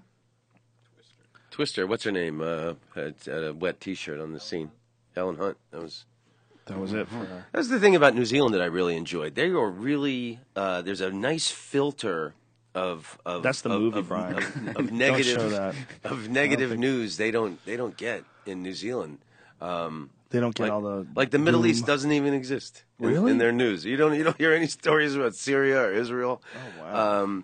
In the United States, it's always shootings and bombings and disasters. No shit. In New Zealand, the newspaper is like a sheep got in the road. Well, you interviewed Kim.com. Were I you there did, when you yes. interviewed him? So you interviewed him in person? Yes. I want to meet that guy. He's a fascinating cat. You would love the guy, and you should listen to the conversation I did with him. He's really articulate, brilliant, and the guy's really funny too. He's got a great sense of humor.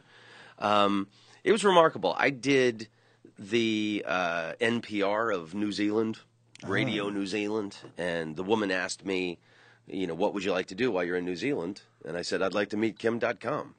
Oh, yeah? And a few hours later, he followed me back on Twitter, and I looked at his Twitter thing, and he had an email, and I sent him a nice email, and said I'd like to do a chat with him. I think he's a really fascinating guy. Yeah. And he's really portrayed in the American media as this, like, kind of, Bond villain, bad person. But I think the guy manipulated the strengths of the tools he was working with when the internet came on, and he's the reason a lot of rules were put into place. He totally straightened me out, because I had the misconception that I thought the website Mega Upload that he made all the money from, I thought, oh, that's like the Napster of movies or something. I'd never used it. I didn't know what it was.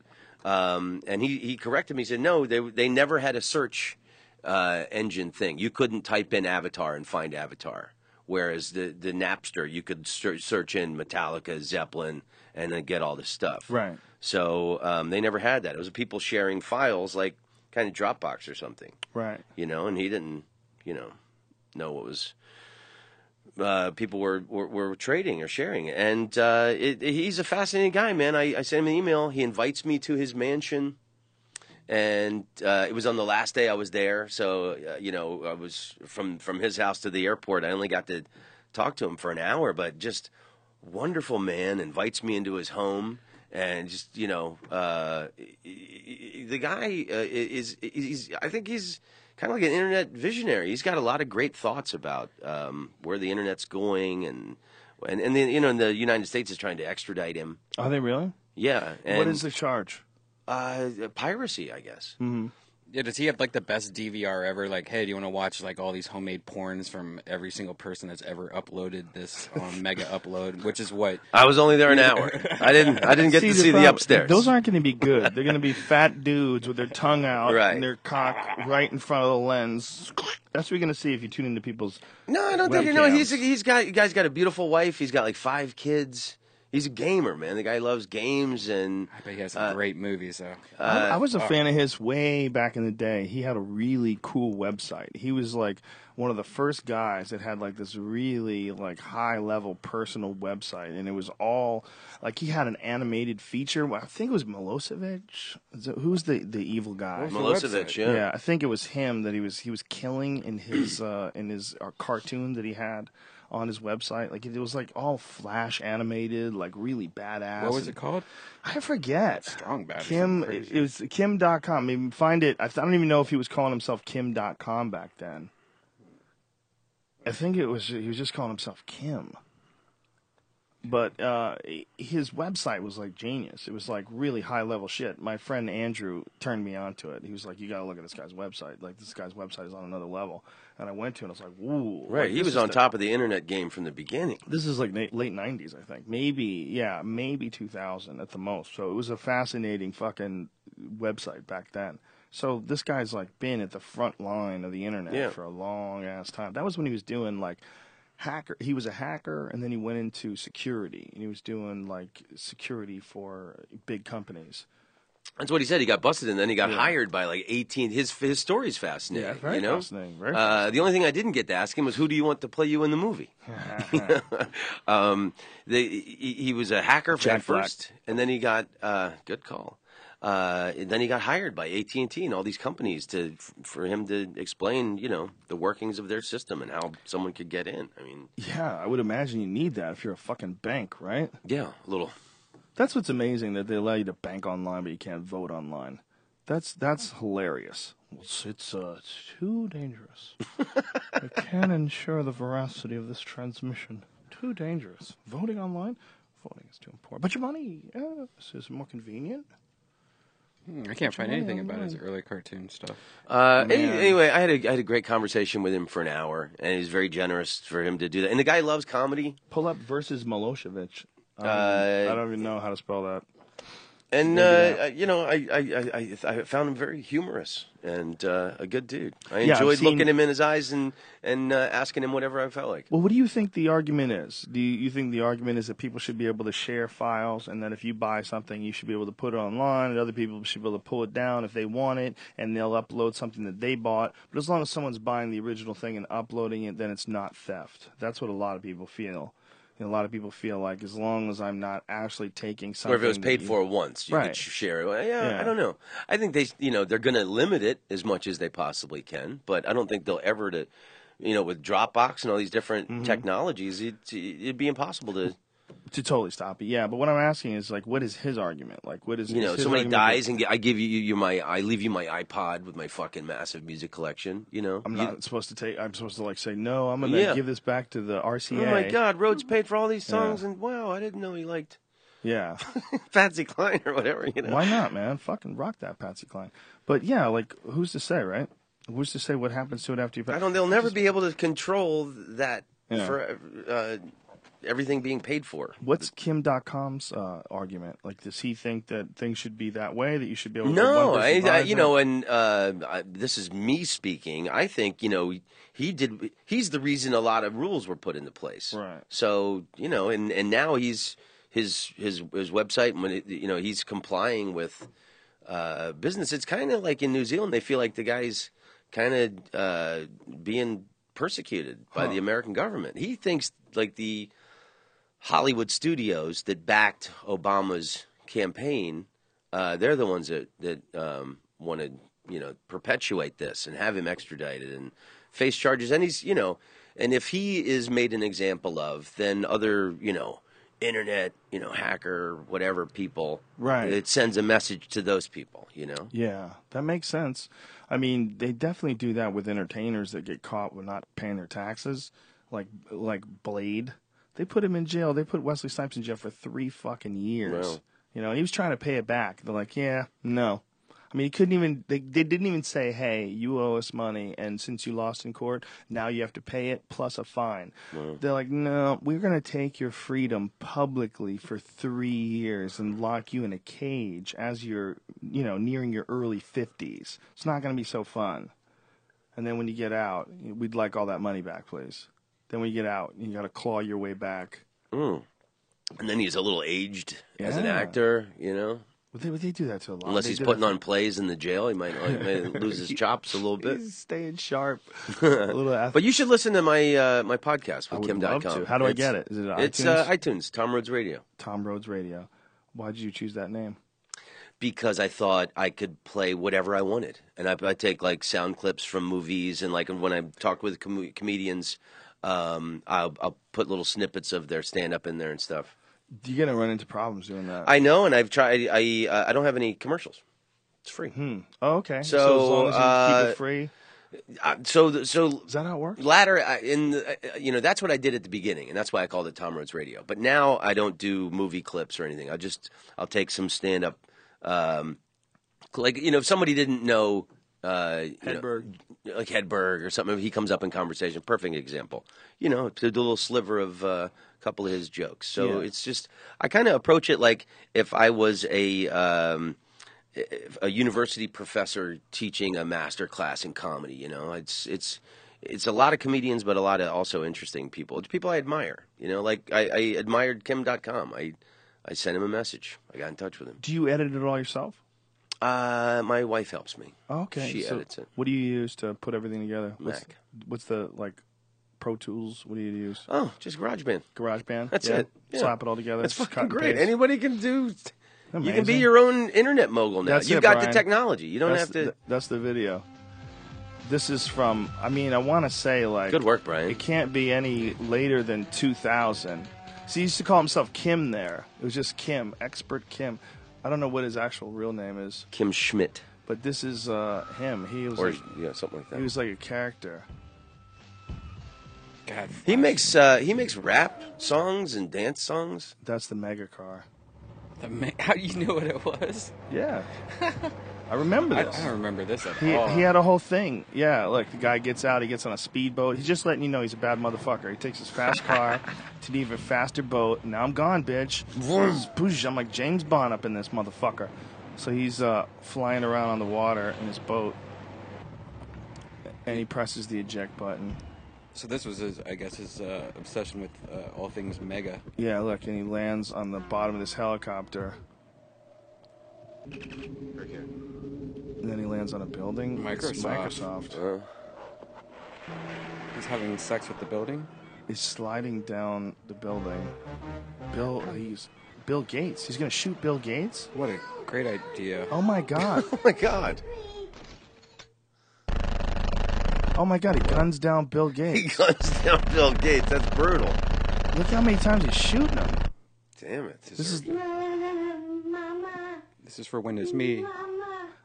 so Bill Gates is peeing on the ground, and it turns out he didn't actually shoot him, but he shot around him the word Linux. You ain't seen And that's nothing so yet. funny. Wow. That's not the one that I saw. I saw another. Oh, I'm glad he one. didn't kill Bill I Gates. know. Yeah, I thought he was killing That Bill was Gates that there. was really twisted. Yeah, these were all a long time ago. This is like Right. there was nothing like that on the internet. People weren't doing it on their own website. It's really strange. Right. Oh, weird. Anyway. Yeah. Do you do your you just edit it all yourself and put it live or put it up on iTunes, but you don't do like a UStream version or Yeah, anything and like SoundCloud and. that? But I mean a UStream version, like You don't do a video. a video. Sit in I front of a do. laptop. I'll take little snippets of video and put it on YouTube. My YouTube channel is King of Haha, King of Haha. and That sounds like a middle. and I act like in that. Long There's the Island. Stanhope ones. And I didn't film Kim.com. I felt so privileged to be in the guy's house. When I got there, I was enjoying just meeting the guy so much. I actually said, "We don't need to do this, Right. bro. I'm just happy to meet you." Right. And I actually, I was just so glad to be sitting there talking to the guy. And then he said, "No, please, if you want to record." The act of doing a podcast makes conversations happen that might not necessarily have like you and I. Okay, we might go have dinner somewhere, but I might take a phone call. You might go to take a leak. We're not going to sit down for 3 hours and just drink coffee and smoke a little weed and just talk like this. Like it's almost like you need this vehicle of putting on a show to get it out there. Yeah, it's cool. But my wife also she films a lot. I've filmed a lot, so we got great stuff with Stanhope and Steve You do Hughes. what, like one a and week? different- Yeah, they're coming out a little faster now. I've got a lot of backed up episodes. Man, that's the beautiful thing about podcasts. All you really need, if you want to do an audio podcast, especially, you just need an iPhone. I mean, you can Right. we've done ones where Brian, what kind of editing did you have to do when I did those podcasts on the plane? Did you have to do anything to it? No, I just cut off the beginning and end and just. It's amazing, and then put commercials on. The sound of the plane wasn't. No, it's kind of cool. Yeah. It's kind of cool. It's in the background. You know, Okay. and then like what I'd do is I'd hold the iPhone between like me and Joey or me and Duncan or me and Ari or Cool. Brian. Did we ever do one, Brian? No. We ever do a podcast on a plane? We should have that like a regular episode when we do gigs, do podcasts on a plane. Absolutely. Yeah. I did it. I did the Austin Moon Tower Festival. Was that a comedy festival? Yeah, it's great. It's in Austin. I Nice. did the second year, and I love Ari. He's awesome. Oh my God! Just his face makes me happy. Oh, I I enjoy love you that too. guy. I enjoy his company so much. And I sat down and I was having a great conversation with him for my podcast. And then Marin walks out because we were on these balconies at the hotel. And then Marin sits down, and then it's Comes all about Marin. all about Marin. but I've got great video. Did it really? That is really what happened, wasn't Yeah, it? but Marin's great in the thing Oh, because that's I cute. was having this great. I didn't know Ari had been like Orthodox and that he had lived in Israel and Oh, stuff. it's an So I'm like, amazing story. I'm asking him all these things that like what's the squiggly sideburns mean? What's the tassel on the pants thing mean? Right, and right. what's with the big fuzzy hats? So did and Marin so think- Ari's totally knocking him down. He's totally schooling me on Right. on all these questions that I had, and then Marin comes out. There it is. Boom. Did Marin think that he was supposed to be there, or did he just I don't come think in the Marin middle? knew we were recording the first 20 minutes. Oh, so 'Cause he he just thought it was sits just a down. conversation Yeah. in front of a laptop, and Yeah. then he's probably in the groove now. He's a funny cat, man. He's become a different dude. It's interesting. It's cool watching a guy finally drop some of the anger, like getting success. yeah. and It's the great when bitterness. somebody. Yeah, but he's still getting into it with people. Michael Ian Black and him were going back and forth on Twitter. What were they doing? Oh well, Michael Ian Black was dominating Marin on Twitter. It was Oh, really? brutal. Oh, I don't believe that's real. I don't You don't think that was I don't, real? I don't No. care for it's real. They've done it before. Yeah, but Twitter slapdowns when comedians Yeah. get all bitchy with each other. It seems know. to be. I mean, we're the lowest rung on the showbiz Yeah. ladder, man. It's like, let's how about Fuck a with each little Maori brotherhood, They fellas? could have easily been fucking around, but it just didn't seem like it. Well, It seemed But too Marin told real. Marin told a great story that I had asked him about. It's a little different the way he tells it, but the way I remembered it.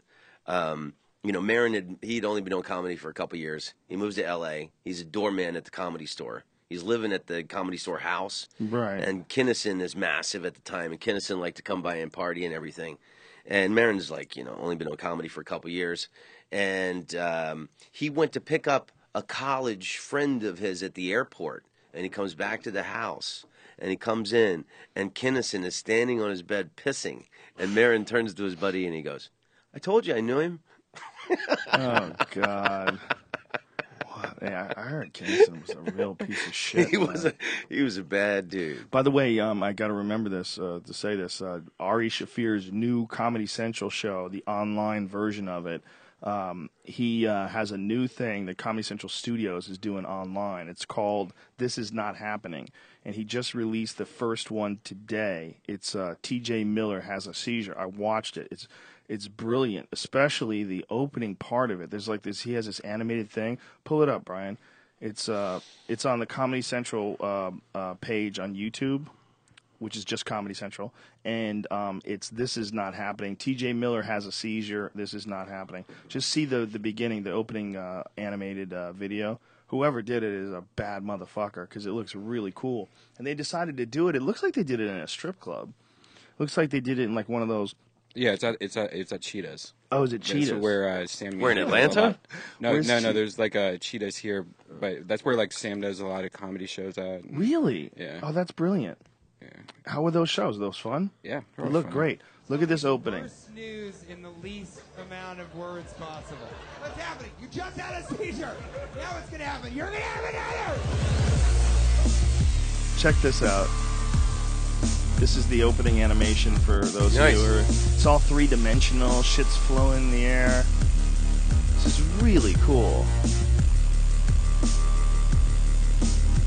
Welcome to This Is Not Happening presents One Crazy Night. So this Pretty is what sweet. We do. We're a bunch of comedians. It's badass. Tell stories Yeah. about a similar subject. So This is an idea that Yeah. Ari had that he came up with a long-ass time ago, I think as like a writing exercise. I mean, I think that was his idea, just to have a different kind of show where you, instead of just do like hardcore, like set up punchline, created bits, he wanted people just tell wacky stories. Like the one time that, like, Bert Kreischer has a fucking story getting so drunk that he's over his girlfriend's father's house, and the guy walks down into the living room while he's pissing on the dining room table, like standing there with his dick out on the dining room table pissing.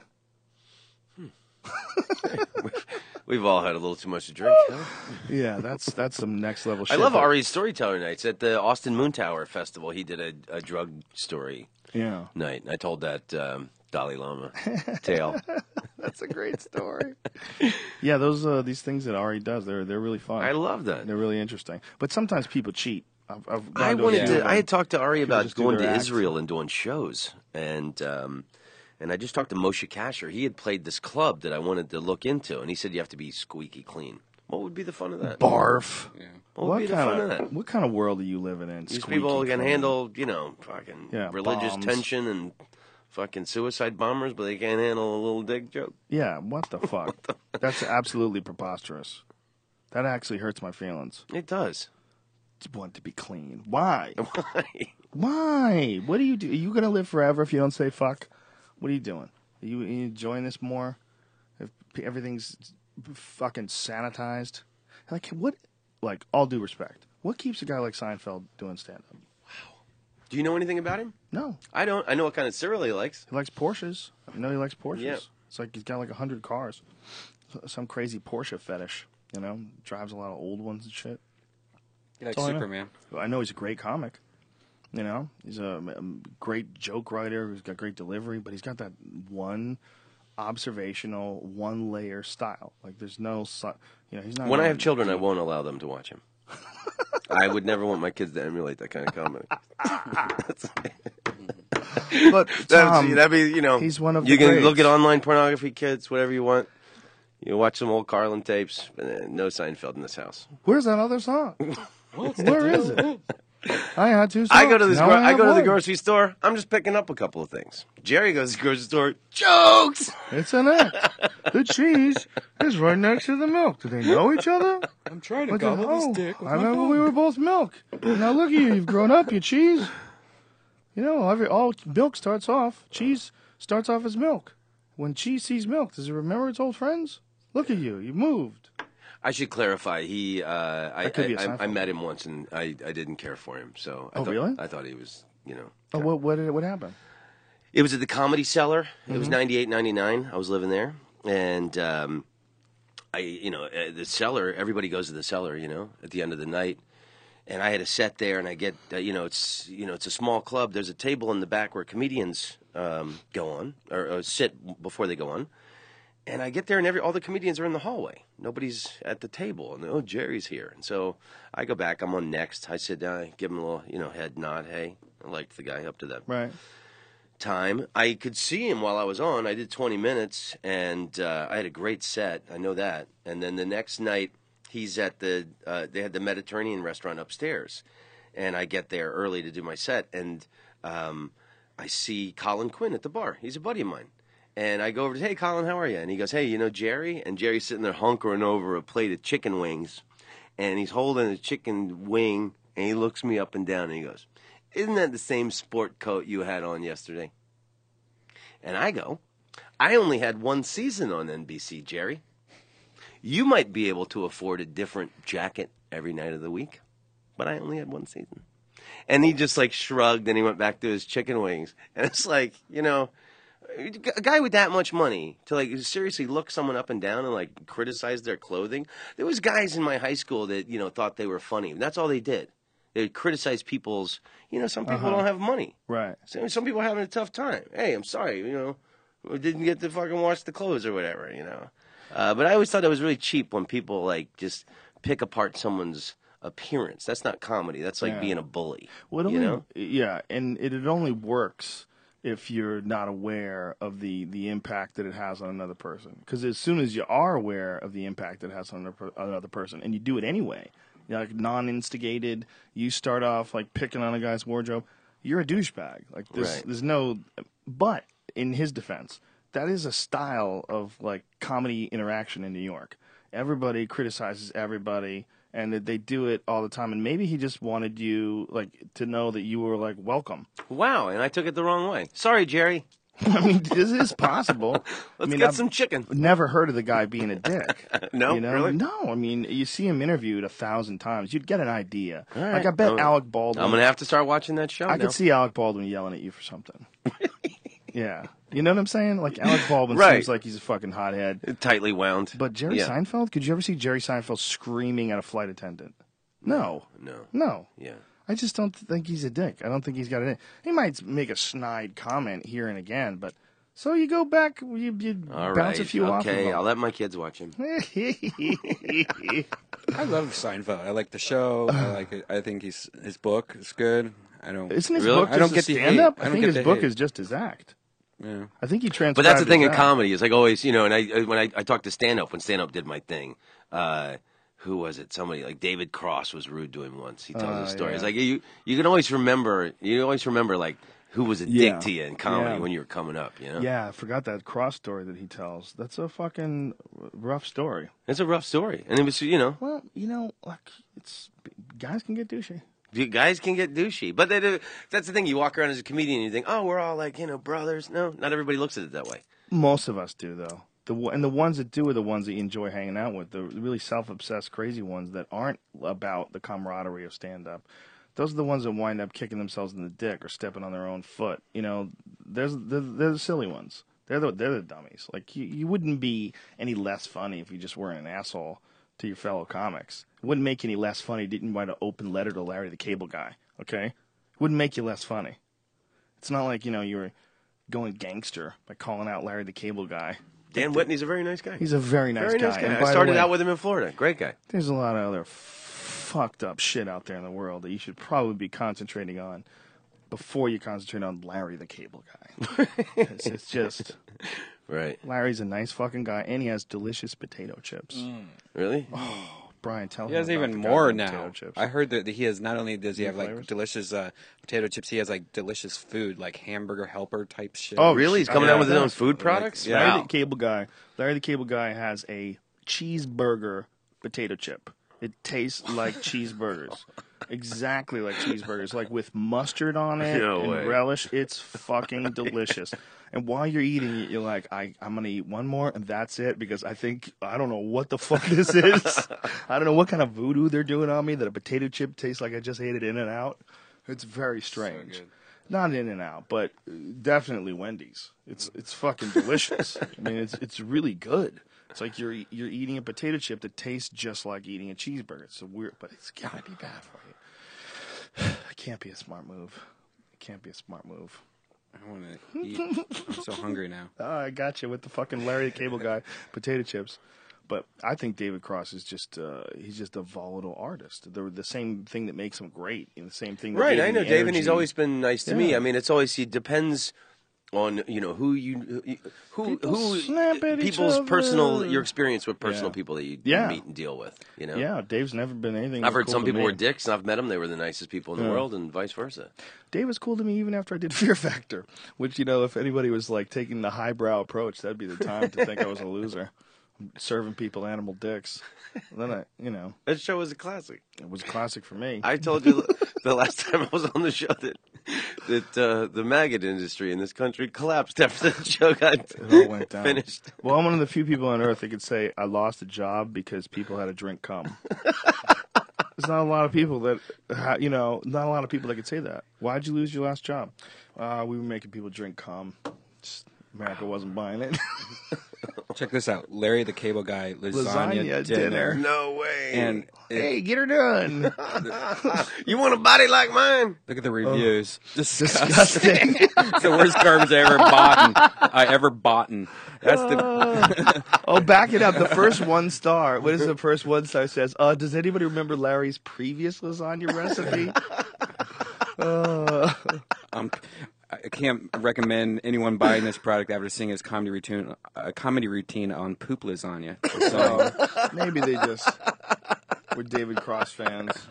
he's got a lot of shit. He's got mac and cheese. He's got chicken batter. Get the fuck out of here. He did have a joke Okay, about poop lasagna. That's hilarious that he's got a lasagna. Chicken batter. Oh, Just it's add bad. water. Oh my God! How many stars does that have? Well, it's got 5 stars on It's some got of 5 this. stars. You know, you start feeling good about yourself Corn in this muffins. business, thinking you know. Yeah, this guy's got This guy's he's got got his a own private food. jet because he was selling lasagna. Fish batter. Fish batter. Jesus Christ. What's crazy is they think he's like that guy. It's like, you know, Andrew Dice Clay, who I'm a huge fan of. When the Dice Man was one of his many characters that he would do. But it was so good that he's like, fuck all these other characters. I'm just sticking with this whole Dice Man thing. And then he became the Dice Man. Now he's always the Dice Man. But they've morphed.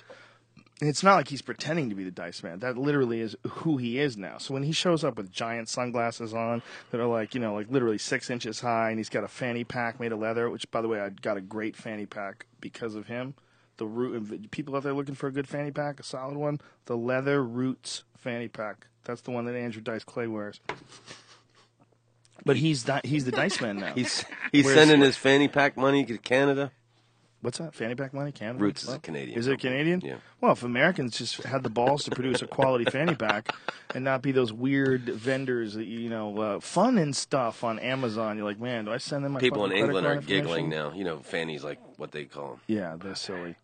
Vagina. They're still driving on the left-hand side. They can't be, you know, you lose all your credibility when you're trying to You like, lose all credibility positioning driving on that your side of the road. cars so I that don't you know could if use a this is true or sword. not. I heard that the reason they do that is because Napoleon, the conquering armies getting back to Paris, they chose the right side. So the left side is the loser side of the road. I think it's Right? actually.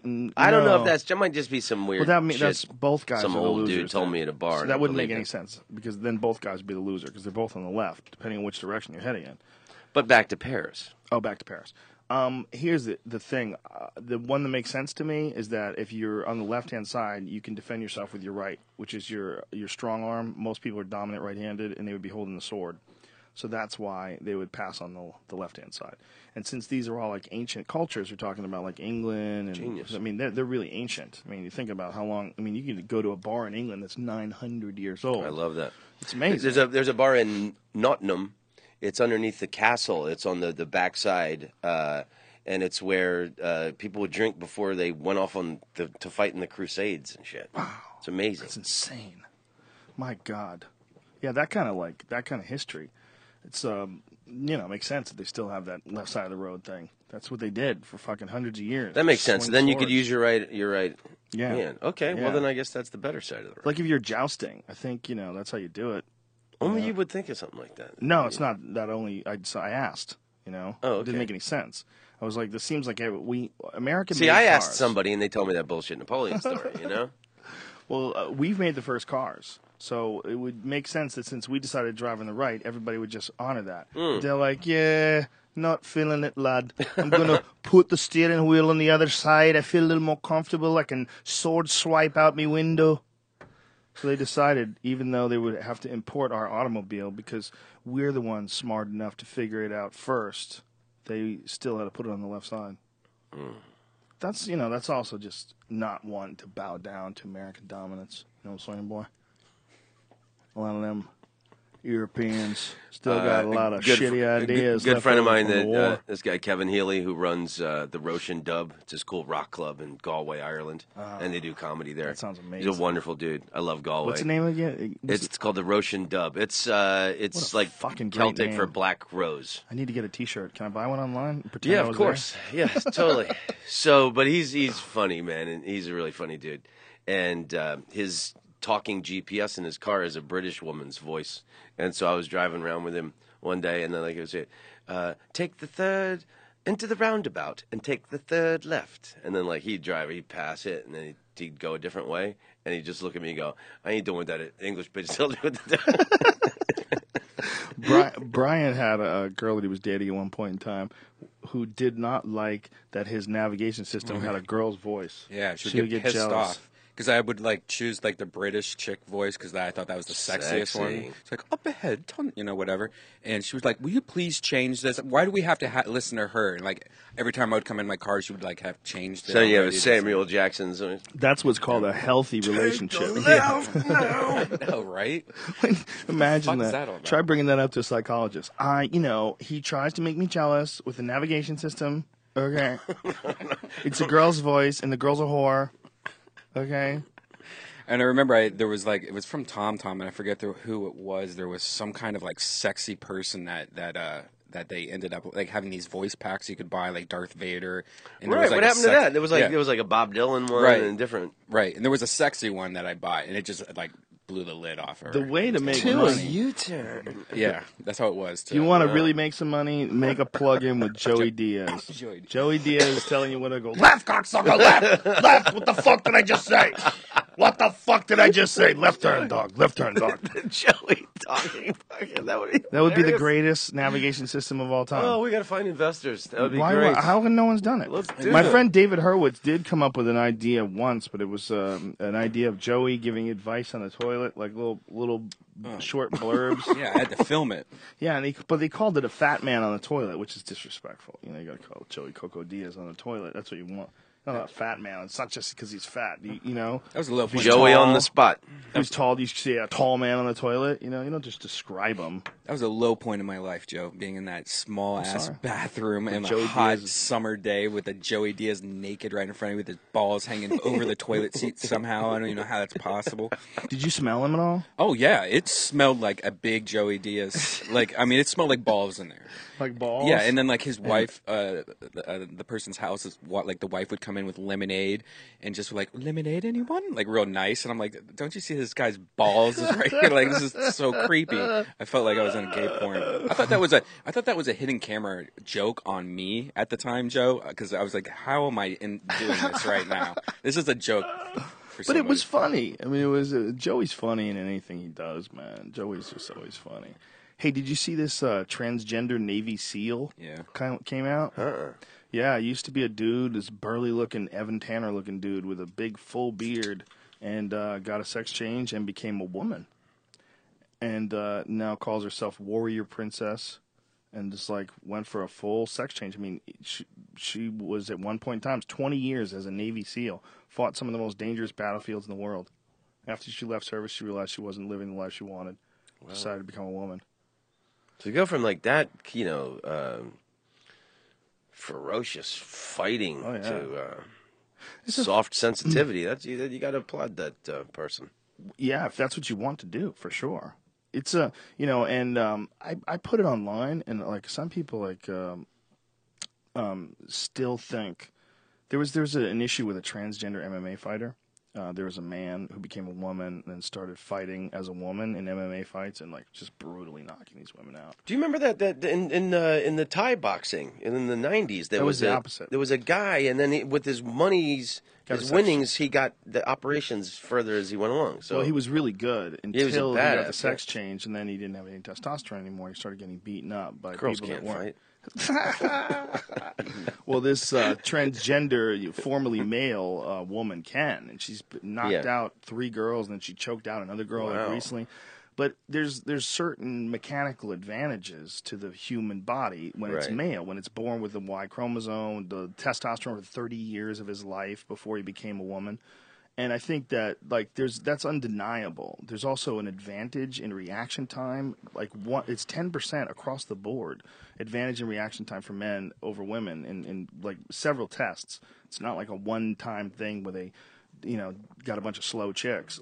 There's something about the male constitution that makes it better adapted to certain physical things, and fighting is one of them. And some people, it became this gender issue. And one of the things I found out, it's really fascinating. There's a rift in the feminist community. And there's feminists that hate transgenders, or should I say, don't approve of transgenders being considered a woman. They think a woman is a woman. And when a man starts off life as a man, he stays a man. And, think the idea that man is now a woman and can compete with women in athletics is ridiculous. And so one of the things they cite is this MMA thing where this chick is not particularly talented, but she's just manhandling bitches, kneeing them in the face and knocking them unconscious and putting them on the ground and putting her knee on people's necks and choking them out quick. And it's she's not fighting the elite of the elite competition, but the way she's winning is quite convincing. And that sort of stirs the debate up. But I've never been in any way, shape, or form against anyone who wants to be a transgender. My position is only as a martial arts expert. I've been doing martial arts since I was a child. And I know that there are certain things that make someone physically more dangerous, and one of them is bone structure. It doesn't change. When you have big, giant man hands are dangerous as fuck. And little, tiny hands, no matter how good you get at hitting things, they're never really that dangerous. Little, tiny hands break in your face. Like a woman's hand, they're not built for punching shit. You gotta wrap them up good and put them in pads. Otherwise, they'll just shatter on your forehead. There's a lot of things to being a man, like the way the hips are built. There's a mechanical advantage to using the hips that way. But that doesn't mean I'm against people being transgender. I think you should be able to do whatever the fuck you want. And I think that there's going to be a lot of people when they do some sort of a chromosomal switch, when they really get into high-level genetic manipulation, and they literally can turn you into a woman.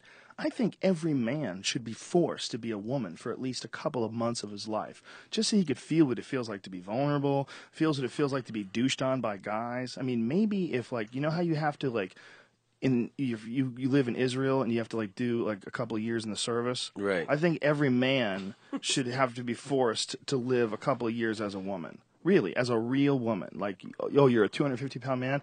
No, you're a 90-pound Chinese girl now. And this is how you're going to live your life for the next 2 years. 2 years as a woman. So you have like real empathy to what it feels like to be overpowered or threatened by the opposite sex, or the people who are like sexually attracted to you also being the most likely ones to take your life. You know? I think when that happens, it'd be a very strange world when you could just say, Tom, what are you this week? Oh, dude, I'm a black guy, and that would be I'm on awesome. Mount Everest. Oh, my God. Brian would be girls. I'd put together a funk band immediately. If Brian could be anything, he would be Wonder Woman. Hondo. Superwoman. Superwoman or Wonder Woman? Superwoman. Wonder Woman had more cool shit, though. She had a jet, but I guess Superwoman could fly on her own, right? Yeah, fly cool places and masturbate. But yet, she never achieved the fame that Wonder Woman had. It's like, what separates Whitney Cummings from Eliza Schlesinger? What is it that makes Whitney Cummings so much more successful? That's like Wonder Woman over Superwoman. I mean, maybe Supergirl or whatever the fuck she was, maybe she was really badass, but she never got nearly the props that Wonder Woman got. Yeah, but Wonder Woman with her jet. She's got a jet. Do you remember the Dave Chappelle joke he used to do about that? She had an invisible jet. No, what did he say? Hey, what's that prostitute doing up flying? She totally looked like a prostitute. She was wearing the most ridiculous outfit.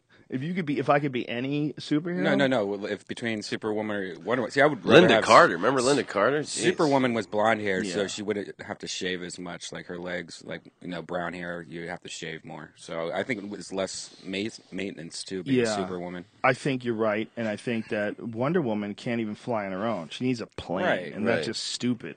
Plus, she's got her magic lasso of truth, and she and then the bulletproof wristbands. She's fucking ka-ching, ching. If you can move that fast to hit bullets with your wrists, please. Like I remember, like Captain Why America. Why you moving so slow all the other times? He didn't fly either. He had like a he was. He just had a sword. All he could do was throw his sword at you. Well, Captain America was like the ultimate roid man. Yeah. Like they created him with like a roid. It's like a super roid. Like they shot him out. He's a little skinny guy in the movie. Is the movie the same as the comic book? I never even bothered to watch that piece of shit. I wasn't really a Captain America guy. Even though it was a Marvel comic, I mean, that was in my wheelhouse, but I was never really a Captain America guy. But the movie's not bad. Well, I remember Captain America in, when I was a kid in the, 70s, 80s, looking through. He would be getting his ass beat, and then his black friend, the Falcon, would show up. It was always Captain America's getting his ass beat, and then his black friend. And that was like, like the mid-70s where like, they're trying to like integrate like a black superhero, but they didn't want to give him his own magazine. Yeah. So then the Falcon would come in and save the day and kick everybody's ass. The Falcon. You don't remember the Falcon? I do. Now that you brought it up, I remember it very much. That's hilarious. So the dude who played him. They didn't have the Falcon. The dude who played Captain America was perfect. Did you see the Avengers? That dude? It looks like Captain America. He's the perfect guy. He's perfect. I just don't like the character at all, so I don't even bother. The movie's pretty good, dude. Give it a shot. Avenger? I've seen the first one. No, the Captain America. No, I don't want to. Really? I hate Captain America. Why? Is it just because you hate patriotism and you hate America? That's it. He hates like America. That, I think. That's it. No, is it really? Well, you hate like rah-rah? The old Captain America with his little flags and stuff like that. I was just like, get out of here. Why do you hate the country that you've built such a nice success off of? No, I don't hate the country. I just his costume was dumb. I don't know.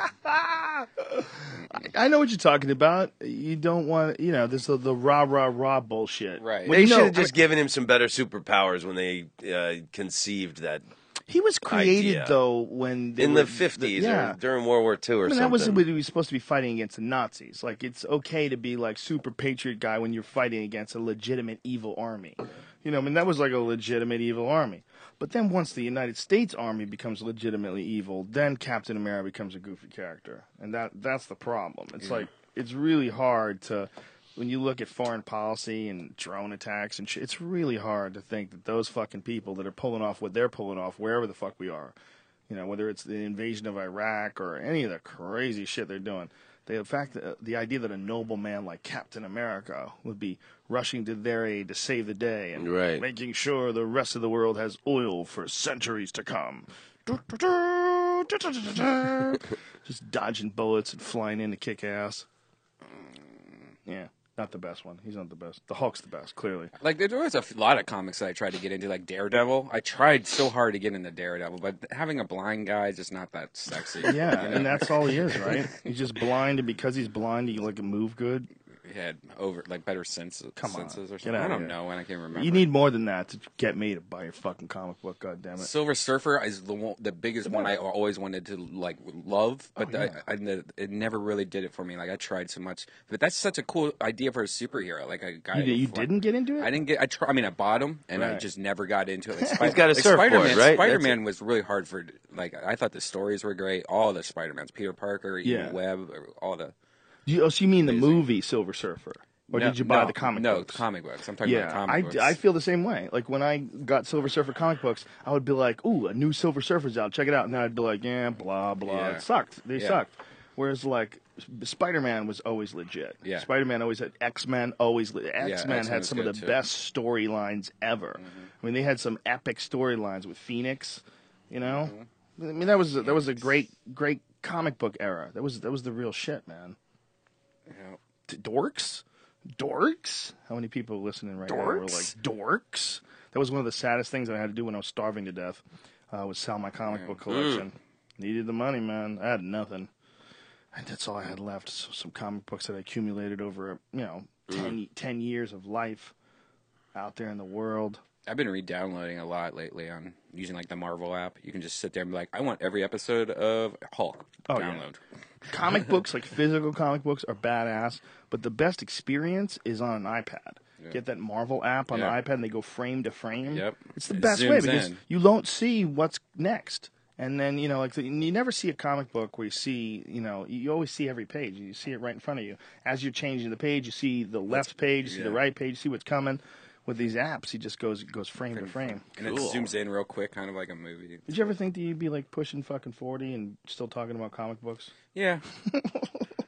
You never anticipated a period of golfing? No. Joe, I posted a test the other day. I don't know if you saw this. This is a friend of mine told me to take it, and it's something that I guess a lot of people take in college. And it's like 50 questions, and I ended up taking it. And wow, how crazy, like horoscope-wise, like how crazy accurate it is. And, really? And if you just read let me see what it's called, if I can find it real quick. If you do it, I'm really wondering what it is. But I asked what everybody else was, and they were all the same. Like, almost every single person wrote back, like, I took the test, I'm a INTSP or whatever it was. Huh. And that's like the smallest percentage of people in the world is this group of people that all are following me on Twitter. So it was really weird. Here's the test that you can go to. Wait a minute. What is the distinguishing factor that makes them like a really small group? I don't know. It's just like you see. You go. I'm ESFP, and I guess the test is based on some kind of old school. Well, let me try to find it. It's called the Jung. This is an elaborate way for you to plug your Twitter. No, the Jung typology test. Did you ever take this? Carl Jung. Yeah, Carl Jung.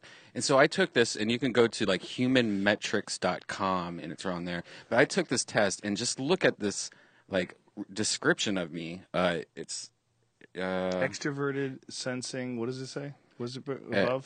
Extroverted, sensing, feeling, perceiving. And see, what it does is it tells you, like, here's all the different ones that you can be.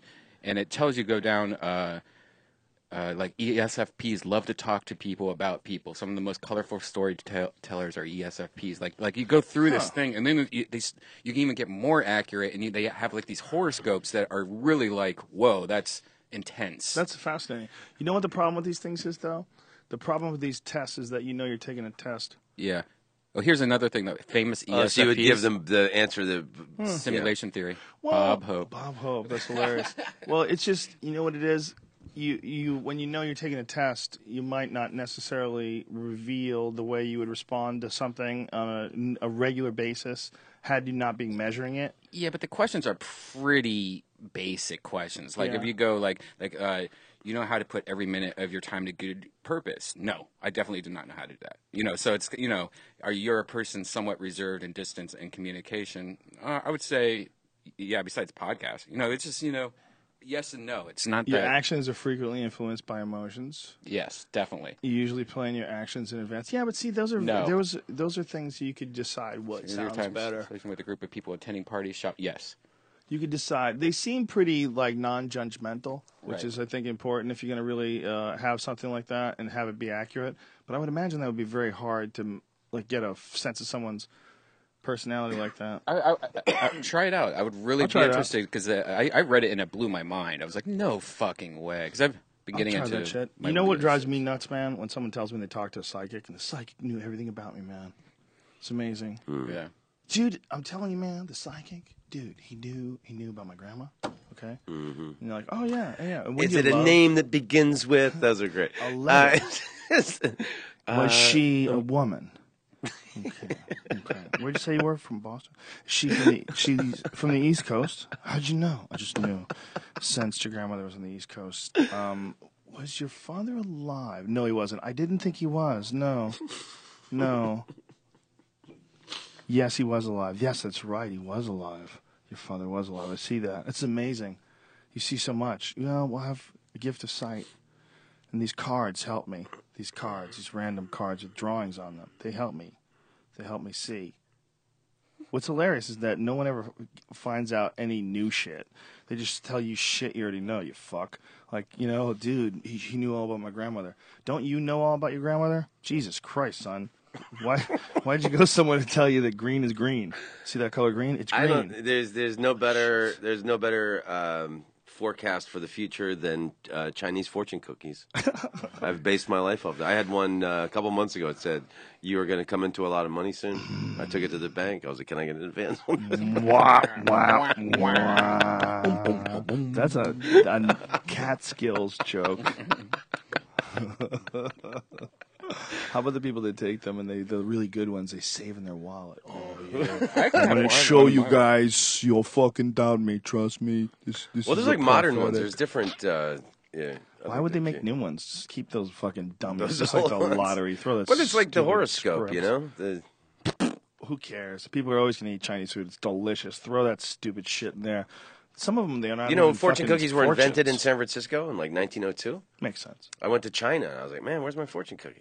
You don't get fortune cookies. They never carried it over. Well, that's Chinese aren't really innovators. They copy. I would think that they would make a better Chinese fortune cookie. They'd be like, look, you guys, you had it down, but hologram doesn't. Yeah, it's not. It's got your dead father on it. It should make a noise. Yeah, but don't they always make the cheap shit, like the cheap knockoff versions? Like they're never making like the iPhone; they're always making like the iPhoner. Well, they actually make iPhones there. Yeah, that's China's. They're massive industry. They make a lot of shit in China. The iPhone factory, they got the nets around it because all these people were committing suicide. Yeah, and their answer was, hey, get back to work. That's based on Apple's specs. I'm talking about like all the other companies out there, you know. Yeah, there's definitely a lot of that. There's a lot of cheap shit. Made in China was always like a statement. Right. Like where else are you going to get refrigerator magnets and snow domes? And I looked at it and it said made in China. Yeah. But they also make some fucking pretty dope shit. What's really funny is that company, there were people were jumping off the roof. What was it called again? Foxconn. Foxconn. The argument was this. I actually saw a guy saying this. He was saying, well, you have to realize that this is an enormous company, And the percentage of people that are committing suicide is commensurate with the percentage of people in a normal population of that many. You're talking about a company that employs 500,000 people. Yeah, but they're killing themselves at work. Right. At work.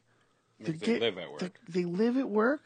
They're killing. I mean, can you really say that? They're like a regular population? They just wanted an extra pee break. And they just get nothing. They get very little money. And they claw and scratch. Just the fact that we still allow that. Someone's trying to come up with something called the Fair Phone. Have you heard of that? Mm-mm. Pull it up. Fair phone. Yeah, it's a phone they're trying to do. It's you son of a bitch. Michael Douglas. It's an Android phone, and I think the idea is that they can trace the origins of all the resources that are in the phone, minerals and such, and show you that it's all been acquired through fair trade and there hasn't been any slave labor used, and That sounds like a boring phone to me. Well, they can't. It's not even going to have 4G. Yeah, which exactly. it looks like a regular Android phone. What is their spiel? Does it say? Change products are made by starting with a single phone. Together, we're opening up the supply chain and redefining the economy one step at a time. I love the idea. I think the idea is amazing, but you got to have 4G, stupid. How dare you? How dare you put out a phone in 2013 and say, well, 4 LTE was problematic. Then your fucking phone is problematic. Because I would jump on. Everybody would jump on. You could do it, man. Just make it 4G, silly. Get the funding up. Get a Kickstarter like Graham Hancock. He doesn't have a Kickstarter. Alex Gray. Sorry, Graham. Alex Gray's Kickstarter hit $250,000. So that Entheon thing that he's, Alex Gray What's is? he making? Do you know who Alex Gray is? The visionary artist, really psychedelic, crazy, tryptamine art. You never seen his stuff? Oh, it's amazing. Oh, here it is. Like this. See this Visions book? That's all Alex Gray. Oh, cool. Have you ever seen that stuff before? Yeah. I think I'm so. sure you have. But he's creating that, like the cover of this Visions book. He's creating something that's beautiful. That cover. Yeah, he's creating something really similar to this, like this style of art, like this style thing, as a building. He's going to have a religious building called the Entheon. That's like this non-denominational, spiritual sort of building that he's putting together, and he's going to house it inside this building that's created essentially out of psychedelic art. And he did a Kickstarter and offered a lot of really cool shit, including painting people's personal or drawing people's personal pictures, drawing an Alex Gray version of them, and a lot of cool shit. Right? I need to do a Kickstarter to get a condo somewhere nice in like Malibu or something. That's not how you do it. I'll make it spiritual if you want me to. We could all smoke weed there if you want. Well, $1,000. You get to crash on the couch once. That's right. That's not how Kickstarters work, son. They have to get something out of it, too. Well, I'll film it, and you guys can all download me and my new condo in Malibu. Sucking dick. What did you say? Suck a dick? Oh. Sucking dick. Brian, Never mind. just think about what you're saying and then count to 3. 1. And then stay with the thought and go, is this worth saying? I meant sucking dick. You can't just have a Kickstarter to get yourself a condo, son. No, you can. What you can do is you could say, hey, I'm making a documentary about me getting a super sick condo in Malibu, and I need $500,000 to I'll make tell you this what, movie. Brian, nobody would see that coming. That is basically bulletproof. And no one would ever call scam. They would say, hey, you're just doing this so that you could get this super dope condo. Our buddy John has a nice Kickstarter. Jean Lejoie? Yeah, how to become... how do you say, what is his, Lejoie? Lejoie. It's for him to become super rich. That's the whole Kickstarter. Hi, I'm John Lejoie. You may recognize me from my popular YouTube videos, Television's The League, or simply as someone you admire and envy because I'm awesome and famous. My fans come up to me all the time and ask me, John, when are you gonna make a movie? And my answer is always the same. It's, bodyguards, beat the shit out of this gross poor person who's not addressing me as Sir Lejoie. The second most common question I get from my fans is... Okay, stop right there. If I was his friend, I'd say edit that. What was that part? I didn't get what that part was. Cut that out. The part's called not funny. Oh. Made a swing. Didn't work. He's a funny guy. We all fucking throw turds up there. See what he's trying to do. Didn't work.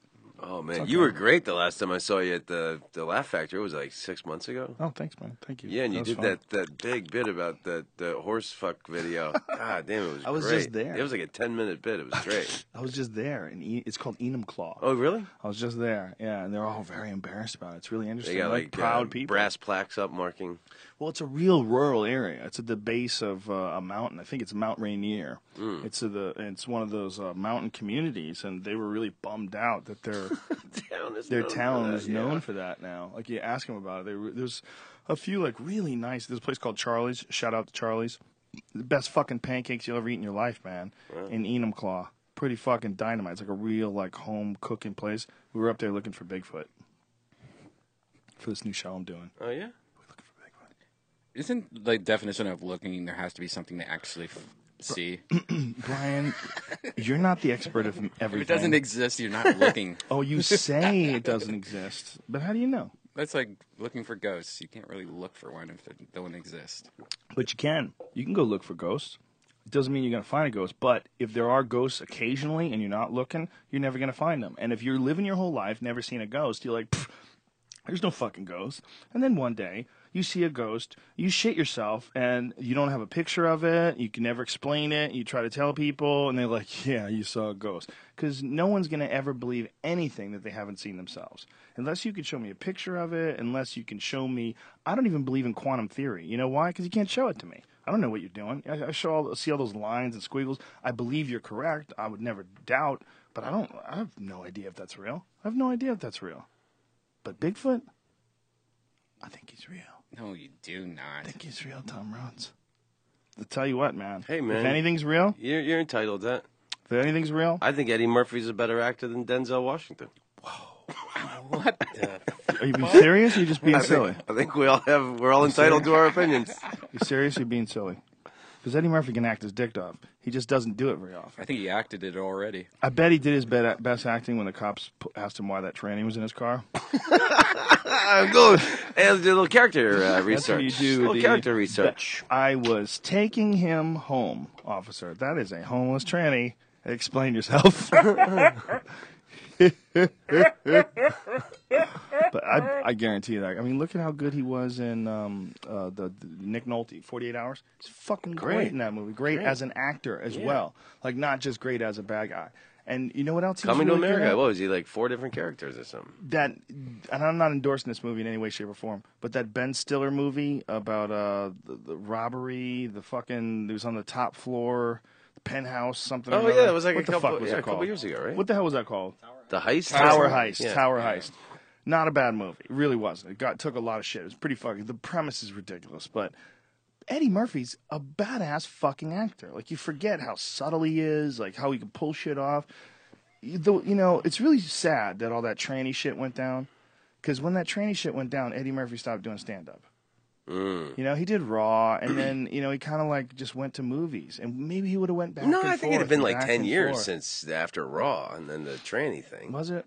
Yeah, it was a long... Maybe my timeline's wrong. But I just feel like, maybe he would have gone back to it if it wasn't for I wish that. he would have. That's why I was excited when he was going to host the Oscars. That, just give us a hint of it, Eddie. Just a couple of minutes. Well, this is the truth. When Raw came out, and I was, I don't know how old I was. I guess I was probably 18 or something like that. I don't remember. Somewhere around then. Somewhere around the teenage years. And I remember seeing Raw on TV, and me and my friends were fucking crying. We were crying. And it doesn't totally hold up today because a lot of the premises have been like beaten down since then. Right. But I remember that was an event when it came out. It was in the theaters. But coming off of Delirious was so strong. Oh, you know what? Every moment. And then it was like he had gotten money. And then he's telling stories about bodyguards and Bill Cosby. I actually meant Delirious. I should have said that because Delirious was the TV one. That was the HBO one. Where he's in the Raw red suit. was the movie. Raw is the movie, and he's got the blue suit. No, I definitely meant Delirious. I said was the thinking, wrong you and name. your friends were really laughing. No, Raw. See, Raw was not that good. That was like when rap guys get too much money. Yeah. When the rap guys come out, they're great. The first 3 albums are from the street. They got the message. And then like the 3rd, 4th album, dude who's going to clean my pool is late. Right. There's something about money that takes the sting out of a lot of people. And then, well, it's also the life you live changes radically. Yeah. You know, the life you live as a comedian, there's got to be some folly in it. You know, and when everyone's just lining up to suck your dick and pay you in diamonds, there's not a lot of folly. Yeah. You know, he's wearing... Did you see that Eddie Murphy thing? It was on Comedy Central. They did some, like, you know, honor him evening. Oh, yeah? And who was it told this great story? Oh, my God, I forget. It's... I guess it was Arsenio Hall or something, and some woman comes over. They're at, like, some black club, and some white woman comes over to Eddie Murphy and goes, Eddie, I love you. I've never kissed a black man before. Can I kiss you? And he goes, no. He goes, you don't start at the top. You got to start with one of these poor dudes. Oh, that's funny. Eddie Murphy. You can't start at the top, baby. Delirious, you know, before Delirious, he had a CD. I don't think it was a CD. I think it was a cassette. But he had a cassette that was really good. I think maybe even better than Delirious because it was really like low pressure. I still give Delirious hype. as a gift. I get a little nephew, man, and he likes comedy, and then like Delirious is little so like good. teenage kids and stuff. They want to like you know, they ask me, you know, who should I study? Oh, here's Delirious. Let's start here. You know, if you're like a teenager and you're not really into radical shit yet, you're just into solid funny. It's too bad that he stopped. You know. It's interesting. You know, there was also. It's just. I'm sure when you're probably the #1 comedy movie star in the world, like it's probably really hard to get up a desire to go write and create new jokes, and they're probably just constantly shoving movies down his face back then. You know, he went after 48 Hours, and I mean, he was gigantic. Do you remember how gigantic he was? I like to party all the time. Party all the time. No, it's My Girl Wants To. Party all the time. Guy had a hit song. Yeah, he did. And a dance song. It was a hit song about his girl who likes to party all the time. That is a drag, man. If you're dating a girl and she just wants to go out all the time and dance and party. I don't like the dancing shit. But I've had friends break up with girls because they just want to party all the time. They're like, listen, okay, you're escaping something here. We can't do coke 7 nights in a row, all right? you need to take a nap. You need to get a help wanted. Look, pick up that. Find an occupation. You can't just be out there partying, or you can. If you got an act, you know, travel the country Tom Rhodes style. Just go gangster. Just tell it road to road. I'm glad you clarified that. You're like, you can't party all the time. I'm like, oh, he parties all the time. Do you ever think that you're going to settle down in a city? Yeah, I'm considering a few places. What are you considering? I'd like to move back to San Francisco and just, you know, just creating jokes. That's the, you know, that's the main mission. Yeah, and I like that the tech industry is based out of there, and I think you know, things are moving. I think the future. I mean, like you can be your own movie mogul. Yeah. Studio now, and you know, I don't know. I think, you know, it's a lot of entertainment. Yeah, no, there certainly is. I think that's a great place to do stand-up. It's also a lot of fucking smart people there. It's a good audience. And I like, when I come to L.A., I like staying in nice hotels. You know, something about living here and paying rent. I don't know. Maybe I haven't lived in the right neighborhood. Can I crash at your place for a couple months? No. Sorry. I'll sweep the helicopter pad every once in a while. You won't get along with the family. They're like, this guy's just, he's going to draw you to the dark side. Don't worry, my will is strong. I'm kidding. I'm really kidding. I don't know. And then also, you know, then New Orleans is a place that New Orleans is a beautiful town. That's a wild town. Yeah. That's a free town. That's like almost like you should have a passport to go to New Orleans. Seems like some sort of Caribbean island you just drop off into. It's connected to the rest of the country. You know, and then again, I wouldn't mind moving back to Amsterdam or Europe. Maybe, you know, get a place and. What about for your stand-up? What do you think would be the best place? Do you like to have a home club to work out of? No, but I love the Stanhope model. You know, he works his ass off for like 2 or 3 months, and then he'll take a month off. You know, go home. He'll take several months off sometimes. Yeah, and I like that. I like that he does that. Where I'll only take a week or 2 off. You know, I like that notion. Stanhope's doing it the perfect way. Yeah. So I mean, so with that in mind, you could live anywhere. You know, you know, why not have a place in Greece? Or in south of France, or in, you know, more travel time. That's the pain in the dick. And some people like to have a club that's close that they can fuck around and practice at. Like when I lived in Boulder, I was doing the Comedy Works in Denver. It's only like an hour and a half from where I live. It's pretty easy. Drive down there, boom, do a set, get right back to the wilderness. You know, it's Right. like that way you get sort of the best of both worlds type situation going on, you know. I think that a home club is nice. It's nice to have a spot. So, like, where Stanhope is out in Bisbee, there's no fucking club. So that crazy asshole just do a show in his backyard.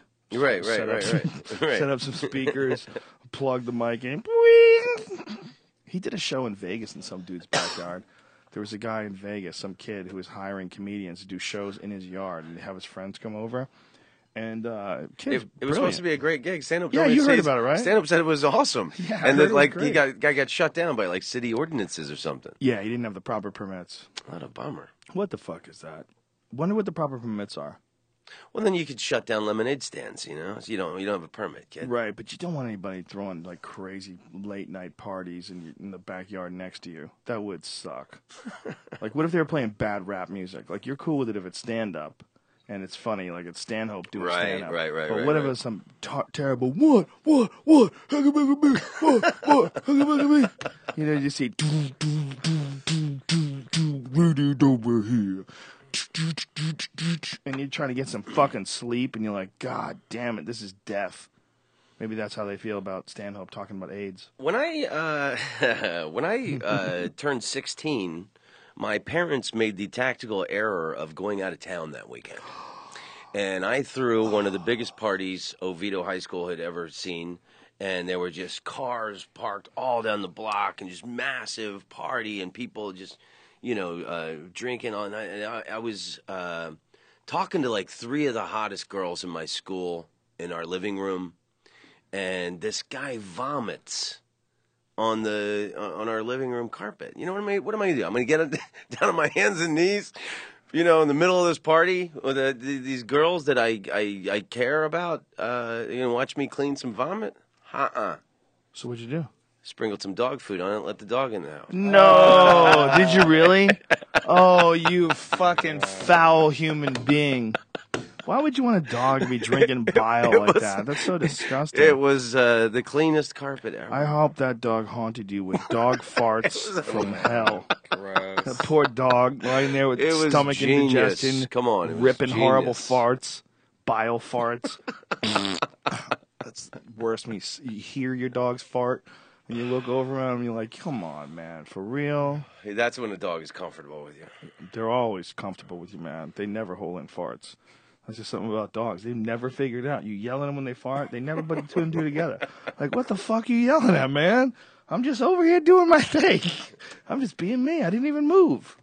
Fucking stinky bitch. You ever have a dog wake you up with a fart? Mm-mm. My dogs used to fart so bad, I'd be in bed. I'd be like, oh, God, what the fuck? It was like I was eating shit in bed, Especially if you feed them wet food. That's the key. Dogs love that wet food, but that wet food would just all gels together and stomach and the fermentation process. And when it comes out, just, you feel it. You feel it before you even smell it. I don't know how we got this subject. Wet dog farts. If you like dogs, you got to deal with that. It's a weird thing that we have certain animals that we cherish and certain animals that we just, we slaughter on a regular basis, and they're clearly defined. And when we step outside of those lines, people get really upset. I was watching this thing on TV where it was in the one of the British papers. They were showing the latest trend is canned lion hunts. Oh, I just saw that on The Guardian. Yeah, The Guardian, that's what it was. Yeah, I love The Guardian. Yeah, it's really crazy. If you haven't seen it, they raise these... And it's disgusting. Did you see that? It was on today's Guardian on their website. Yes. And it was this beautiful lion. Yeah. This massive lion, and the guy standing there with like this rifle. Stick underneath it. Yeah. Well, what's really crazy is this not even a wild lion that's inside of a fence. These are hand-raised lions. So what they do is they take them from their mother, right away. Wow. And all they see is people. They see lion cubs and people, and the people provide them food, and the people pet them. So that's how you train these lions to be more docile. So that's how when people are wandering around shooting these lions. it. These Yeah. lions aren't stalking them and killing them because these lions associate people with being like their parents. So this is like one of the weirdest, strangest sort of canned hunts ever. Because it's like shooting big dogs. It's really similar to shooting What's big the dogs. sport in that, you know? If you see how these lions are with the people that are in this this park, before they send them to this park, there's another company that's a farm that grows these lions. And they take them away from their mom, and then they feed them with bottles, and they're cuddling with them and shit. And then when they get full grown, then they let them loose in this park. And it's just this big, giant, fenced-in place. And the lions are walking around, and then they let loose the white people. And the white people come in with these guns, and they set up, and there's like 4 or 5 guys Fucking shooting white at the people. lions. Because the lion makes a charge. When you shoot them, if you hurt them, they'll fucking charge at you. They know what happened. And so you got to like have like 4 or 5 dudes at the same time shooting. Wow. So watch this. Like the lion's just sitting there chilling. Oh yeah, they do. Oh look, see? Oh, no. He shot at him and missed. The lion doesn't know Oh, what the fuck's going shit. on. The lion doesn't recognize him as Oh, a threat at no. all. And then now he Oh, hit this him. is So now disturbing. the lion's running at Oh, him, and then shit. they drop the camera because the lion hit with a bullet. Okay, it's dying, but it's running at them. So they Oh, just look start at these firing at dudes. it as Oh, it's my, running. these fat white men. Well, this is so crazy Oh, because that's this is disgusting. this is not even something that Ugh. you would eat for food, and they're pretending that this is the dangerous game. They're pretending that this is they're the great white hunter, and they're out there taking down a lion, and then they Right. they have it in their home. Look, this is a lion I shot while I was in Africa. Oh, Jesus. But really, they've taken the balls out of lion hunting. Right. See, look, there's 4 guys with rifles. Yeah. I remember I was in Sevilla, Spain, and I went to the bullfights. I had seen it once in Mexico, and it was one dude versus a bull, you know, and I had read Hemingway's Death in the Afternoon. Thought it was like, you know, manly. It was like the minor leagues of bullfighting. There was 4 guys against one bull. One guy goes out there with the red cape, and then another dude sneaks up behind it with the prongs and sticks it in it. And I got upset. It was like the most cowardly chicken shit stuff I had ever seen in my life. And that's what that lion thing reminds me of. It's like, really? 4 guys with rifles? Isn't those things they jab in the bull, aren't they poison as well? I don't know. I didn't think so. I thought it Are was they just... poison, Brian? You know? What's that? Those things they jab in a bull during a bullfighting, aren't they? Don't they have poison in I them? don't know. I've never. I think they do. But either way, they're stabbing him and fucking him up. He's hurt bad. Yeah, it's that lion thing is disturbing. It was really disturbing. It just shows how weak people are. It's just such a weird thing to want to. Well, it just shows you go that everything is somewhere for sale. You Yeah. can you can have any experience you want if you're flush. They've appealed to the weakest of people. The people that would want to go there just to shoot something and say they shot it. And so you're shooting a pet. I mean, essentially, that's a pet that's been let loose. And the fact that they're trying, look at this little hot dog is licking a lion. Oh, Oh, that's adorable. I had to see something good. Oh, that's I don't wanna adorable. see that. Like that lion clearly is not a fucking I mean, if what you a went beautiful in his cage, creature, man. if you went in his cage, it'd probably fuck your world up if you wanted to. And the man lion is pretty lazy. He just lie around Yeah. and fuck all the time. The woman lion does all the hunting, right? Yeah, if he's well fed, the male lion is there to defend, to make sure that he protects the females and the cubs against other males that will come in and try to rough everybody up and eat all the babies.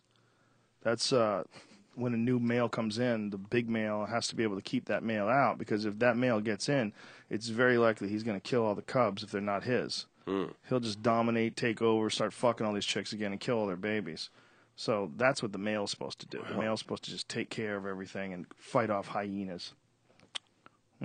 There you go, Lions 101.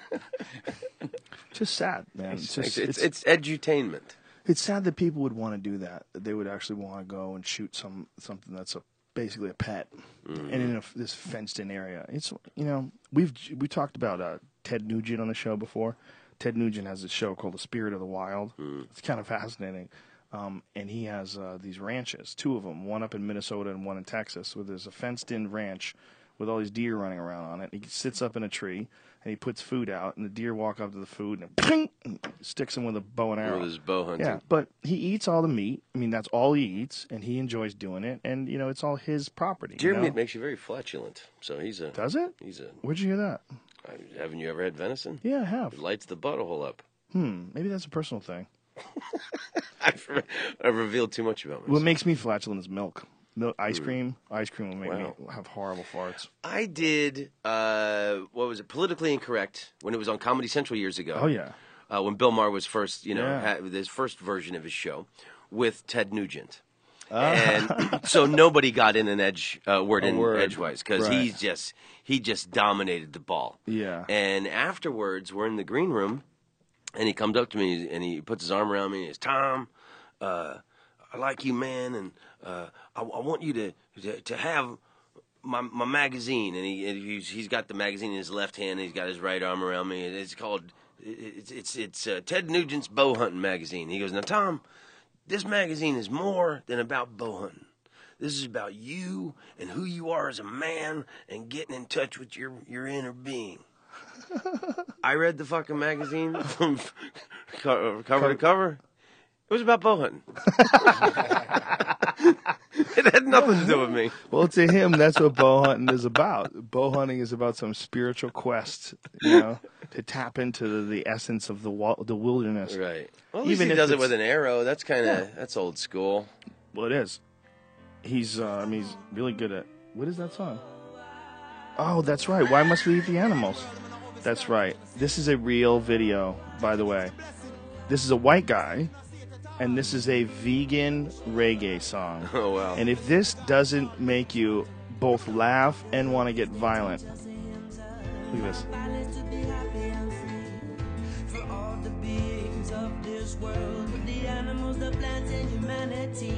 You gotta see the video, too.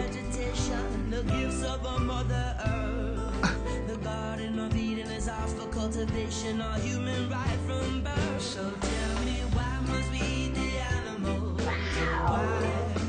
Why? Tell me, why must we eat the animals? Look at how fucking hilarious this is. Why must we eat the animals?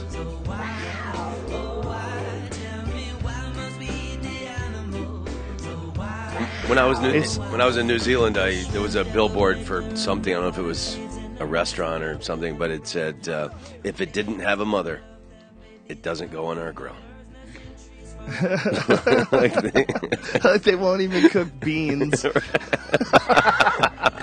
They won't even grill zucchini. Get the fuck out of here with this. This guy's hilarious. Yeah, and he's showing like things in this video that people don't eat, like big, like they're showing like whales. Well, giraffe. Japanese people do hunt the whales. And he's like, got the cow here. Here's the real problem with this philosophy.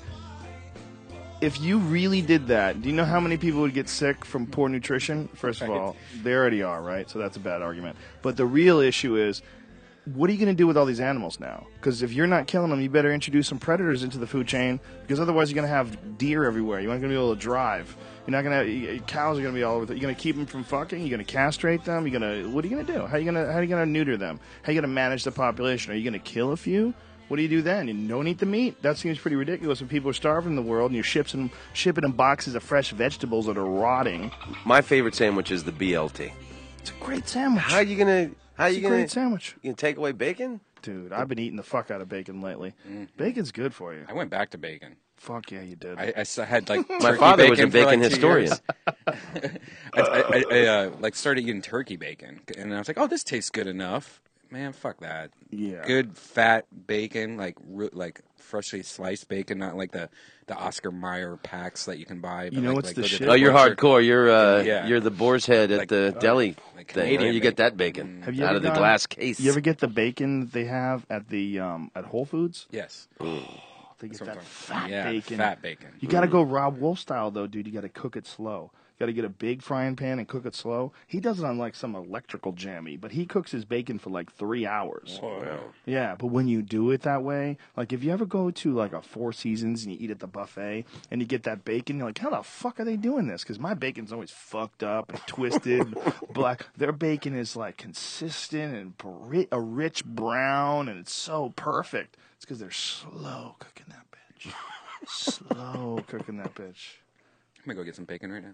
This podcast is over. Tom Rhodes, you're a bad motherfucker. Love you, Joey. I'm glad we're friends. I love Thanks, you too, man. buddy. Respect. Yeah, respect. And please, let's do this more often. It's ridiculous. I This is- totally, we I need to do love this your all the show, time. man. And you know, it's. You're coming on again, all right, you fuck? I love you, How baby. dare you. Love you too, man.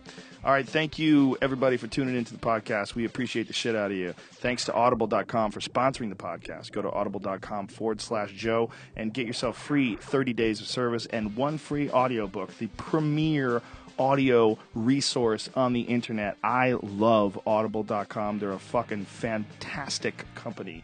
Go check them out. We're also brought to you by Hover. If you go to hover.com/Rogan, you will save 10% off any of your domain name registrations. We're also brought to you by Onnit.com. That's ONNIT. Use the code name Rogan, save 10% off any and all supplements.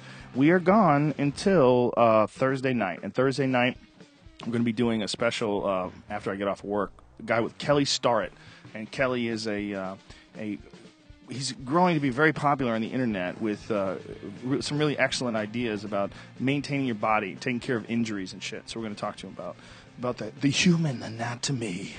We're going to get down and dirty about muscles and tendons and ligaments and shit and discs.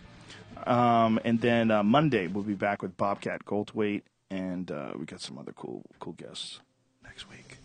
All right, you fucks. We love the shit out of you. Friday, Ice House. Oh, yeah, Friday, Ice House. Friday, Ice House. Tom Rhodes, Joey Diaz, me, Brian Redband, and maybe we'll even get Brian Callen to drive down after he does his show in Calabasas. Okay, we love you. Thank you, everybody. Thank you.